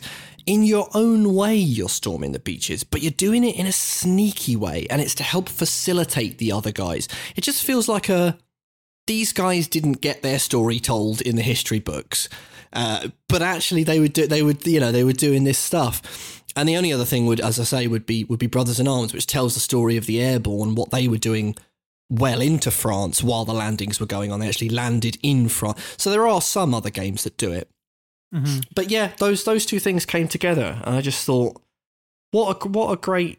I know we sort of, the story isn't up to much, but it does weave itself into the history of it quite well, and this mission sort of stood out to me for that. Yeah, it sounds good. I wish I was able to play it. I wish I was good enough to get there. So that is what we thought of the Boom Boom and the missions that stood out to us. So we are going to take a quick little break. And then, yes, indeed, we'll be back to talk about the story of World War II, I guess, and also any other miscellaneous bits we have to hoover up. So we'll be back right after this. Right then. Yeah, let us chat about the story of Commandos behind enemy lines. Kind of, I mean, it's more about I guess, how it is presented in Commandos behind enemy lines. But you did make an interesting point there, Josh, about it being a different World War II story to an extent. Yeah, it pins itself to lots of interesting. It actually covers a lot of ground, which is another thing that other games can struggle with. Often you'll get like a shooter campaign that will really kind of cram itself to try to get some of the big set pieces in. This one, because of the way it's presented with that sort of all the archive footage, and you played a bit earlier for the listeners, so they can hear that brilliant sort of narrator chap who sounds like one of those History Channel style 1941 Norvik in Norway, and he sort of gives you the grounding, and you sort of see all that stuff. I actually before you go on, I have the bit here that plays just before mission 1. So you don't get these a ton throughout the game. You get like mission briefings, but the sort of History Channel presentation that you're saying with archival footage, there is, the one that you get at boot up. You get one before mission 1. You get one then when you go to Africa. But this is the little video that plays before you begin mission 1. It's June the 4th, 1940. The evacuation of Allied troops from Dunkirk has ended. Heavy human and material losses have been sustained. In that same day, British and French troops begin to demolish the port facilities in Narvik. This will be their last action before evacuating Norway and leaving it under German occupation. On June the 7th, the Norwegian king and his government go into exile in London. This will be the beginning of a dark period for the Scandinavian country. Allied troops will not set foot on Norway again for a very long time, with the exception of the Commandos. Due to its particular climate, long distances, difficult communications and isolated towns, Norway is an ideal testing field to put into practice the first incursion tactics of this newly founded unit. Everyone's gone from Norway, but not the Commandos. Exactly. They'll go anywhere. You can point into hell, they'll go there. Yeah, I just... it's nice. It grounds... It gives you a little bit of flavour. It actually covers a really wide span. You've got the Norway, the sort of... the African conflict. They go to Rommel and the desert and all that sort of stuff. And it sort of... It doesn't do... It's not... sort of jingoistic and hoorah, it's not, which is, a lot of the time sort of what games tend to fall back on. I mean, there are obviously notable examples to the contrary, but it's difficult to resist that when it's World War II, isn't it? Because it's like, of all the conflicts in history, that one's pretty much goodies versus... It's as close to black and white as one perhaps can get. That's why it's been such a popular war for video games, I think. So it sort of actually comes across as quite clean. You sort of... You engage with those story bits and you just sort of go, okay, all right, this just sort of feels like this is, this is what happened. And then...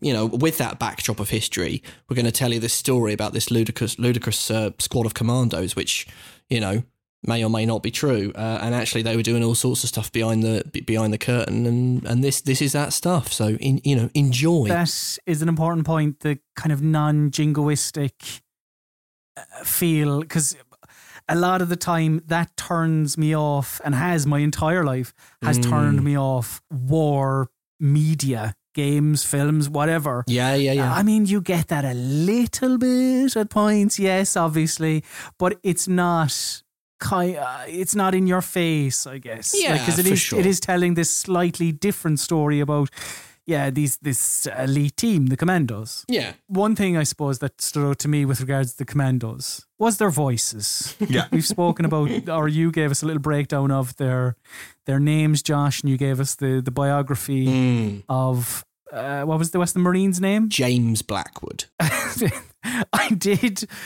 because it's all well and good for us to chat about it, but I do think we need to play something for the people at home to get a flavour of what these lads sound like. And they'll only pop up, well, I say only, so because you're commanding them, so it's all the time. But whenever you ask them to do something by clicking on them and telling them to go somewhere or complete an action, they will talk. So they are serious chatty Cathys.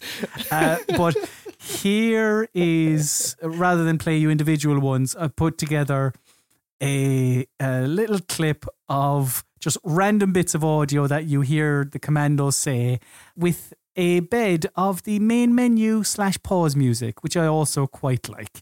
So yeah, take a listen to this. Why don't you try it, boss? Okay. Yes, sir. I can't do that, sir. Nope. That is impossible, officer. Okie dokie. Coming right over. Sir, I'll be right over. Okay? Wish I could do that, officer. I'll be right there. Right away. Come on over. Understood, sir. I'll be there in a moment. Coming? I'm afraid not. Sure thing. I'm coming. Immediately, sir. Affirmative, sir. Right. Whatever you say, officer. Finally, some action.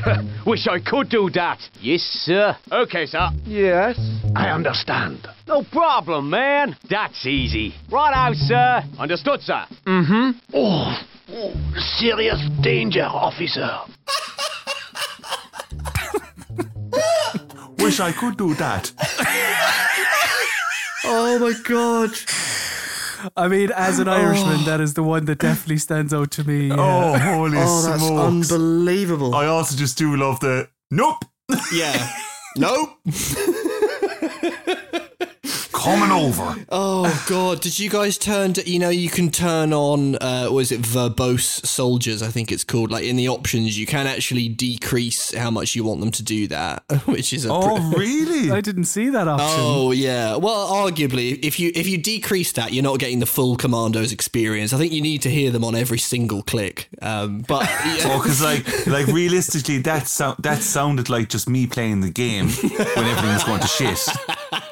There's a sort of, I think we've even spoken about this. I can't remember what game it was, but I feel like you spoke about a B-movie quality to a dialogue in one of the games, at least one of the games we spoke about in this podcast previously, Josh. Oh, it's Penumbra. It was Penumbra, I think. There's a charm to these accents, Adam. Definitely. Despite maybe the insulting characterization. The easy stereotypes it deals in, yeah. How does this rate on, I had to get your guys' reaction on Jack O'Hara, because I know, Cullen, me and you have spoken before about, Sean Devlin, obviously, protagonist of The Saboteur. Your favourite one from, was it the first Red Dead Redemption? I forget the Irish character. Oh, Irish from Red Dead, yeah. Is his name just Irish? He's just called Irish. Genius. Yeah. Right, okay, brilliant. How does Jack O'Hara, is this just... I wish I could do that. No one speaks that way. It sounds sore. The way he, like, it's not like da. Like nobody talks that way. Like, and that's it. I wish I can do that. Like, it's just like, no. I especially love when he shouts that's easy when you've actually asked him to do something incredibly difficult. Like I've asked him to blow up a German, base or something. That's easy. But like all of them are like the driver. Yeah. Run away, boss. Coming right over. It's. But as I say, there's a kind of a charm to it, For sure. But I know, kind of on the team, the Commandos, you wanted to give Pyro Studios their flowers on just the premise itself of putting this crack team together. Yeah, I'm such a sucker for that in games. I love, and it's a little bit like I can't remember if I've said on this podcast before to you guys, but like heist games, I really really love, and I especially love it because that's kind of what this is. I know it's like you're not actually stealing stuff; mainly you're just blowing stuff up, but it's kind of like that vibe you get when you watch Inception, which is kind of like you don't realise, oh, actually that's a heist movie as well. It's when you get that chemistry of like people coming together and pulling something. Well, it's like a bit like I said earlier, like the A-Team. But I love it when a plan comes together. It is nice that you sort of mechanically you've got all these different skills and personalities coming together, and then actually like in terms of the story, you do get this sense of like, that's cool, like they're a unit and this is a bit of a caper. And I did think it was cool that all three of us, without like saying anything over text, like all three of us did that thing where we wanted to keep all of them alive. And like that won't purely be mechanical. Like we should give a little credit to like a little bit of the writing and the sort of silly schlocky voice acting and stuff. You do want these guys to scrape through, and I was the same when I played. Weirdly, the point of comparison today seems to be Brothers in Arms, but like when they died, I'm just like, nope, restart from the checkpoint. I'm not having any of these lads die. I don't want blood on my hands. They're all getting out alive. I think that's an advantage. One final thing I wanted to mention that's perhaps story adjacent a little bit, but some of the mission briefings you get in this game are, in my eyes, needlessly spiky. And in particular, the tutorial briefings, right? And I don't know, maybe you didn't pick up on this at the time, but well, I think, I don't know if we haven't mentioned it already. Like, I think the tutorials are great. Like, it took me the best part of an hour, maybe or so, to go through all of them. Because I mean, like, maybe like all of us, I was starting with a knowledge base of absolutely zero. For sure. Yeah. But they really do. They introduce the game wonderfully. You get little videos on how to play as each commando, and then you can play out the scenarios in that video. It's really good. But the narrator that introduces these scenarios is a bit of a dick. A funny dick, but a dick. And to illustrate this point, I wanted to play you a clip of what he says at the beginning of the tutorial for the Marine character. So take a listen to this and just maybe not even so much what he said, well, a little bit what he says, but also how he says it. So yeah, this is the narrator introducing the tutorial scenario for the Marine. Okay, here you will have the opportunity to show what you have learned about the Marine. If you need more details, select the appropriate theory session. I want you to eliminate all the enemy soldiers. And go to the end point, okay? Go ahead.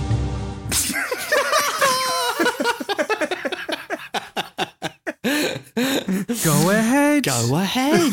Do what I've said. Yeah, that is quite spiky. You stupid bastard. Do you need to? We'll do the tutorials for the baby who doesn't know how to play the game. It's like, all right, fella, chill out. But yes, that is what we thought of the story of Commandos Behind Enemy Lines. So now it's time to hoover up any last little bits in our little miscellaneous section here. And Josh, why don't you start us off? You've kind of alluded to this already, but, well, I suppose you alluded to like the explosions and all that, but the actual the art style itself and the look of these maps, it's fantastic, isn't it? It's phenomenal. It's not just like graphical fidelity. I know PCs are always a bit ahead of what consoles are doing at the time, but just the style of it, man. Like, you don't really... I guess like maybe Pillars of Eternity and like modern, those isometric RPGs are still doing it, but it's like that. They're all little dioramas, and the style of the graphics, like you're looking on a. You get like when people have tables of those little battles with like figurines, like Warhammer, like Warhammer. Yeah, exactly. Yeah, that aesthetic. I don't know if it pops up all that much, and this was a really like it really popped visually. It sort of had that feel of like someone's granddad or someone's uncle who's like really into the History Channel, and you go into his garage and he's actually like painted the proper units and all the right tanks. He's got a little hillside that he's whacked up on an old ping pong table or something like that. Like he's really into it, you know? It's sort of a bit like that. Like he had that feel of, I'm sort of playing with a little toy set. Like it's really cool graphically, but they've gone for this lovely little model look. And it just, kind of ties into the sort of faux authentic feel of it a little bit for me. I really liked it. The colour overall is excellent as well. I love the kind of like really dark green that's going on all the time, and like it's really aqua blue in the river and stuff like that, and it all looks really like, I think like even from booting this up again and from the start I was like, oh yeah, I just remember how blown away I was when I first saw Commandos like years ago. Do you know, like I was like, when I seen it, I was like, what is this? This is so cool looking. But like it still very much holds up. Like I don't look at it and go, like I know that Commandos 2 and stuff has gotten a HD remaster, but I don't look at this and go, this needs a bit of a fucking redo. It's still good work, isn't it? And yeah, for sure. Yeah, the little flags. Did you guys see the little flags fluttering? Oh, yes. Outside, like basically like any like Nazi stronghold, they have the swastika flags outside all the stuff. But the way they flutter in the wind, yeah, like whatever shortcuts they were using were great. Like you mentioned the water atom, like just this shimmer on top of it. It looks great. Yeah. In addition to that, I guess on how the game looks, one thing I wanted to talk about was the UI. And I know I mentioned my difficulties with, I suppose, UX rather than UI and selecting some of the items and all that. That is still very true, but it doesn't mean that I don't thoroughly enjoy the UI and how it's all sort of in universe. Yeah. Like in the game, there's this sort of cargo belt border that's wrapped around the action. There's the simplified map in the top right that you can pull out. It shows the enemy movements. They're little red dots, and it's on this notepad. But the biggie for me is the Commandos. Each Commandos items being in their little school bags in the bottom right of the screen. In a game that is trying to get across all of these ideas to you, as we said, the tutorials, and I was coming in from zero, and the two of you basically were as well. It's trying to communicate so much, but visually, I think you even said this earlier, Josh, like the visual language of it is fantastic. You're not dealing with reams of texts or drop downs or menus or anything like that. It's visual. It works great in that sense because, like, especially for this type of game, it's a smart decision because you're looking always at your tools. They're always there to be seen with this commando or whatever. You're like, all right, I got this. No, this is what I'm going to use next. Like, there's some games that exist that you forget about certain skills until you open up the wheel and you see it and go, oh, I should use that instead here. Do you know what I mean? So this type of game, to have your kind of inventory always in shows is really cool. And once again, the detail of it is really, really good. One thing then that you wanted to mention, Adam, was, and we've said this earlier, the game doesn't allow you to pick what commandos you want for a mission. It just says, here's the mission, we're starting, your goal is X, blow up whatever thing, and then get out. And we're giving you the spy and the green beret, or we're giving you the marine, the sniper, and the sapper, or whatever it is. But the game decides what commandos you take out. Yeah, like it's tuned to the mission, but it's interesting, I felt, because they're like say, for example, I would have gotten on better with the spy and say the sniper, and like I would have liked to have maybe just attempted every mission if I could with those commandos. It's an interesting choice. I understand it because it's obviously the way they've designed these levels, that they go, yeah, we want you to use these ones because there's those vehicles there for those purpose, or those turrets are there for those purpose, and like if only certain commanders can use those things, it kind of it makes the level completely uninteresting, I suppose, and the options. So I get it. It's interesting that they could have just thrown it in, because I would imagine there would be people out there who could get through levels with like one commando probably, you know, and that would be mad to watch. But yeah, that's just one of those things. And that is what we thought of commandos behind enemy lines. So we are going to take a quick little break, and then we will be back to give you our verdict on commandos behind enemy lines. But before that, we need to play a little game. Ooh. I can't do that.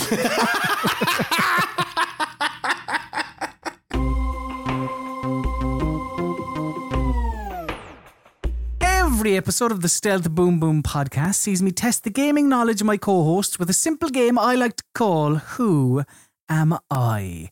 I give 5 clues to the identity of a video game character, and you, Josh Wise, and you, Adam Carroll, must give me the correct answer. All you have to do is say stop and then give me said answer. Given the nature of this podcast, the video game character in question will be from a stealth/stealthy video game, and I will not listen to any complaints from either participants if they have a problem with the character I have chosen.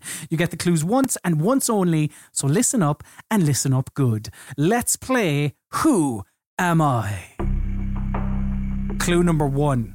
My first appearance in a video game was in 1985. Good Lord. 1985. Clue number 2. Some people call me a monster, which is probably fair, but it's not like my mother set the best example for me. Ooh. Okay. Remember, you can guess as many times as you like. There's no penalty for guessing. Stop. Josh Wise. Is it Mario from Super Mario Brothers? Maybe there should be a penalty. Incorrect. Clue number 3. I know we're mostly here to talk about games, but did you know that they made some movies about me too? Quite a lot of movies, in fact. Oh. Stop. Adam Carroll. No. James Bond? Incorrect. Clue number 4. You know the way I said my first appearance in a video game was in 1985? Well, the reason I'm being brought up on this podcast today is probably more to do with my most recent appearance in a video game, which was in 2017. 2017. Christ, stealth in 2017. Damn, nothing's coming to mind. Oh, stop. Josh Wise. This is mental. BJ Blazkowicz from Wolfenstein? Incorrect. Stop. Adam Carroll. Morgan Yu from Prey? Incorrect. That damn it. And clue number 5. I know it's not, and fingers on the buzzers here, I know it's not the most popular sport where you stealth boom boom boys are from, but God, do I love ice hockey. Oh, God, I feel like I should have blown it wide open, but it just hasn't. I really expected both of you to fall over each other to get there. So to go through the clues again very quickly, my first appearance in a video game was in 1985. Some people called me a monster, which is probably fair, but it's not like my mother set the best example for me. Clue number 3, I know we're mostly here to talk about games, but did you know they made some movies about me too? Quite a lot of movies, in fact. A lot of movies. Clue number 4, you know the way I said my first appearance in a video game was in 1985? Well, the reason I'm being brought up on this podcast today is probably more to do with my most recent appearance in a video game, which was in 2017. And clue number 5, I know it's not the most popular sport where you stealth boom boom boys are from, but God, do I love ice hockey. Stop. Adam Carroll. This could be Jason Voorhees? And this week's winner is Adam Carroll. What? To go through the clues. Clue number 1, my first appearance in a video game was in 1985. It was a Commodore 64 game, just called Friday the 13th. Clue number 2, some people call me a monster, which is probably fair, but it's not like my mother set the best example for me. Pamela Voorhees loved in them. the original Friday the 13th movie. Yes, Mrs. Pamela Voorhees is the killer. Right. Clue number 3, I know we're mostly here to talk about games, but did you know they made some movies about me too? Quite a lot of movies, in fact. 12 in total from 1980 to the reboot in 2009. Clue number 4, you know the way I said my first appearance in a video game was in 1985? Well, the reason I'm being brought up in this podcast today is to do with my most recent appearance in a video game, which is in 2017, Friday the 13th, the game. Oh, where shit, you employ stealth to avoid the monster. And clue number 5, I know it's not the most popular sport where you stealth boom boom boys are from, but God, do I love ice hockey because he wears an ice hockey mask on his face. Of course. Excellent questions. I was actually sitting here with my arms folded over, looking down, going, who could this be? And Jason Voorhees' tattoo on my arm was staring at me. Congratulations. So that is it for Who Am I this week. So let us return to our normally scheduled programming as we give you our verdict on Commandos Behind Enemy Lines. Right then, the time for talk is done. Brackets nearly. But we must first give our ratings for Commandos Behind Enemy Lines. But even before that, let me give you some reviews from critics from when Commandos Behind Enemy Lines came out. So the first one here is from Greg Kasavin of GameSpot. They gave it 8.4 out of 10. And Kasavin said, after you navigate your team through or past some 50-odd nonchalant German guards, destroy a vital enemy installation and hijack a means of escape, you may well find Commandos sneaking its way to the top of your list. Review here from Trent C. Ward of IGN gave it 8.2 out of 10. They said, action fans probably aren't going to like Commandos, although the game is very fast-paced. It doesn't satisfy the urge for wanton destruction, and there's an awful lot of sitting around waiting for the right moment to act. But if you're into strategy games, own an attention span, and are looking for something that's a lot different than anything we've seen since Cannon Fodder, you owe it to yourself to give this game a try.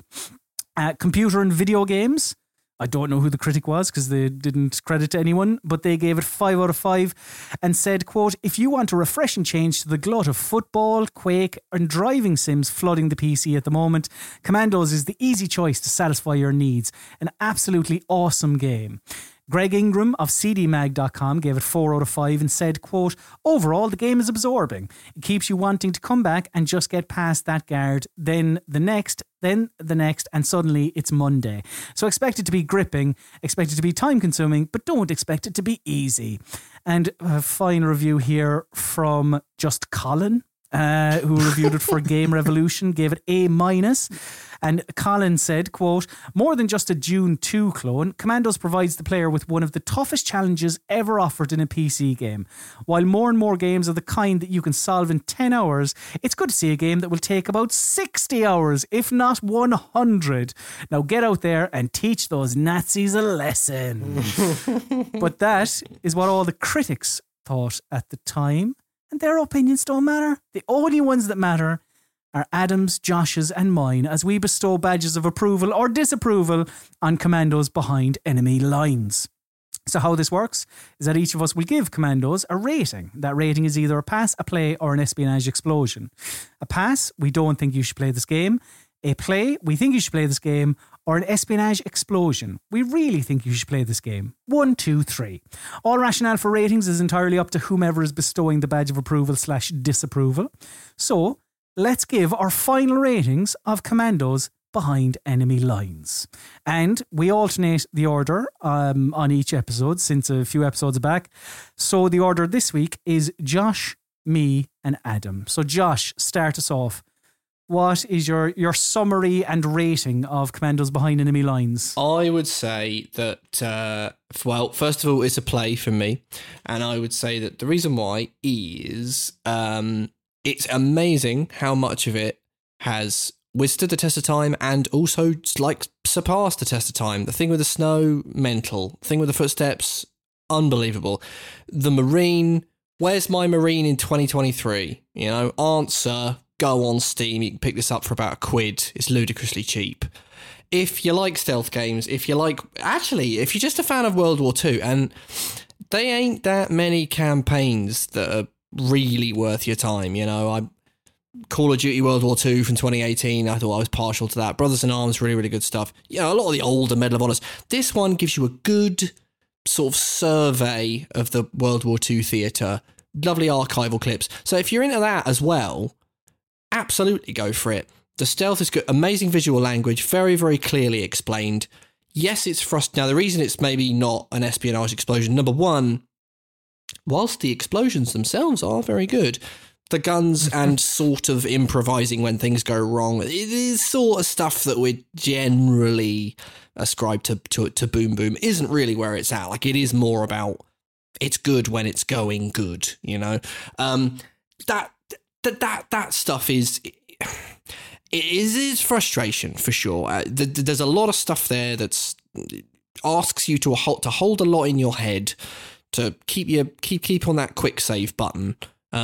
So there are frustrations for the gamer of 2023. I understand that, but for me anyway, the sort of roster of positives fairly comfortably outweighs those frustrations. Though I feel the seesaw might tip the other way for you chaps. So coming into this, I was terrified. I put Commandos behind enemy lines on the schedule, and even when I did, I was like, because I was looking at, just trying to tie things around anniversaries. It's like it's 25 years. I guess why not? You got to challenge yourself sometimes. Step out of your comfort zone and play things that maybe you ordinarily wouldn't. And that was Commandos behind enemy lines to me.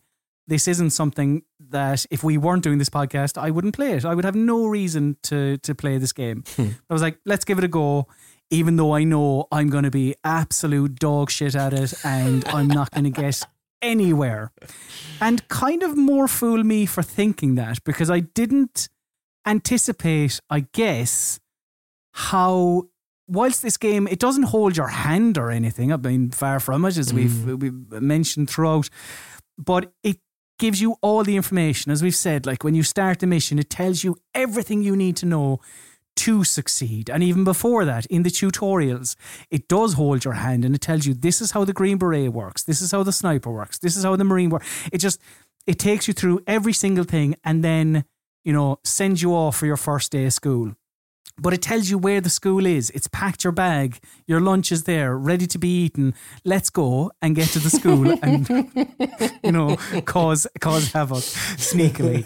I mean, to echo a lot of your points, Josh, like so much of this blew me away. Like in terms of this being a 25-year-old game that not even like, oh, it's good for the time. It's like, this feels fresh now.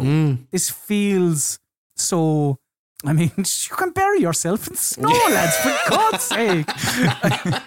But it does have some things holding it back. I didn't finish it. I tried, but it is overwhelming at points. And like that Mission 4 is a prime example to me of something that's like, this is too much. And it does veer into that avenue at points, most definitely. But I think there are certainly more positives than negatives by quite a way. That's why for me, it is also a play. And if some of those larger levels were pared back, I think I'd probably be hotter on it, and I might even be saying an espionage explosion. I might agree. I thought it was great. So yeah, a play from me. So Adam Carroll, what say you? So unlike you, Colm, going into this game, I was tremendously excited because I just had it in my head that like, yeah, this is going to be great. I remember that demo. That was brilliant. Can't wait to play it again. And yeah, I've said this on the podcast already that I was very bad at this game. Maybe overly harsh saying bad, but I just wasn't finding the right way to play it. I just was making a shambles of a lot of the situations. But if somebody was to say it to me, Commandos Behind Enemy Lines, it's one of my top 5 games of all time, I can fully understand that whole thing. I can see why people love this game.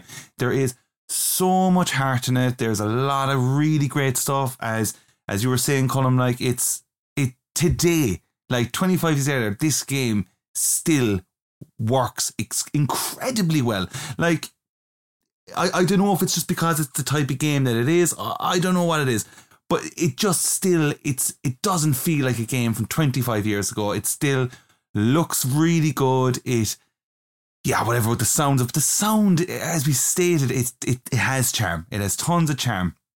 Difficulty, yeah, it is what it is. It's very hard.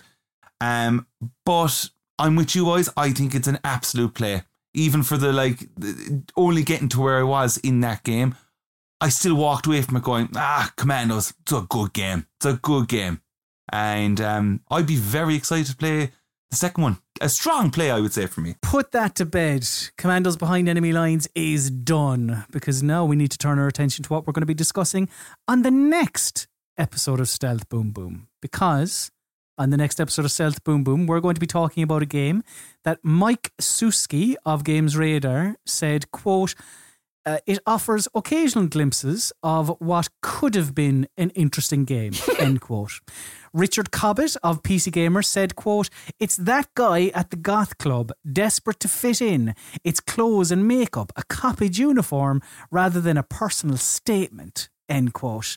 And Andrew Reiner of Game Informer said, quote, like its vampire characters, this game never has a pulse, end quote. Oy, oy, oy. We're going back a decade for an Xbox 360/PC vampiric adventure, as you may have spotted. Yes, on the next episode of Stealth Boom Boom, we're going to be discussing, reviewing, dissecting Dark.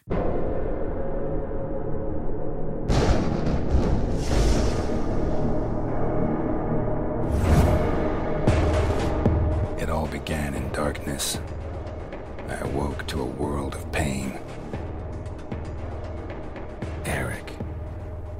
Eric Bain. The name shot through my head like a bullet.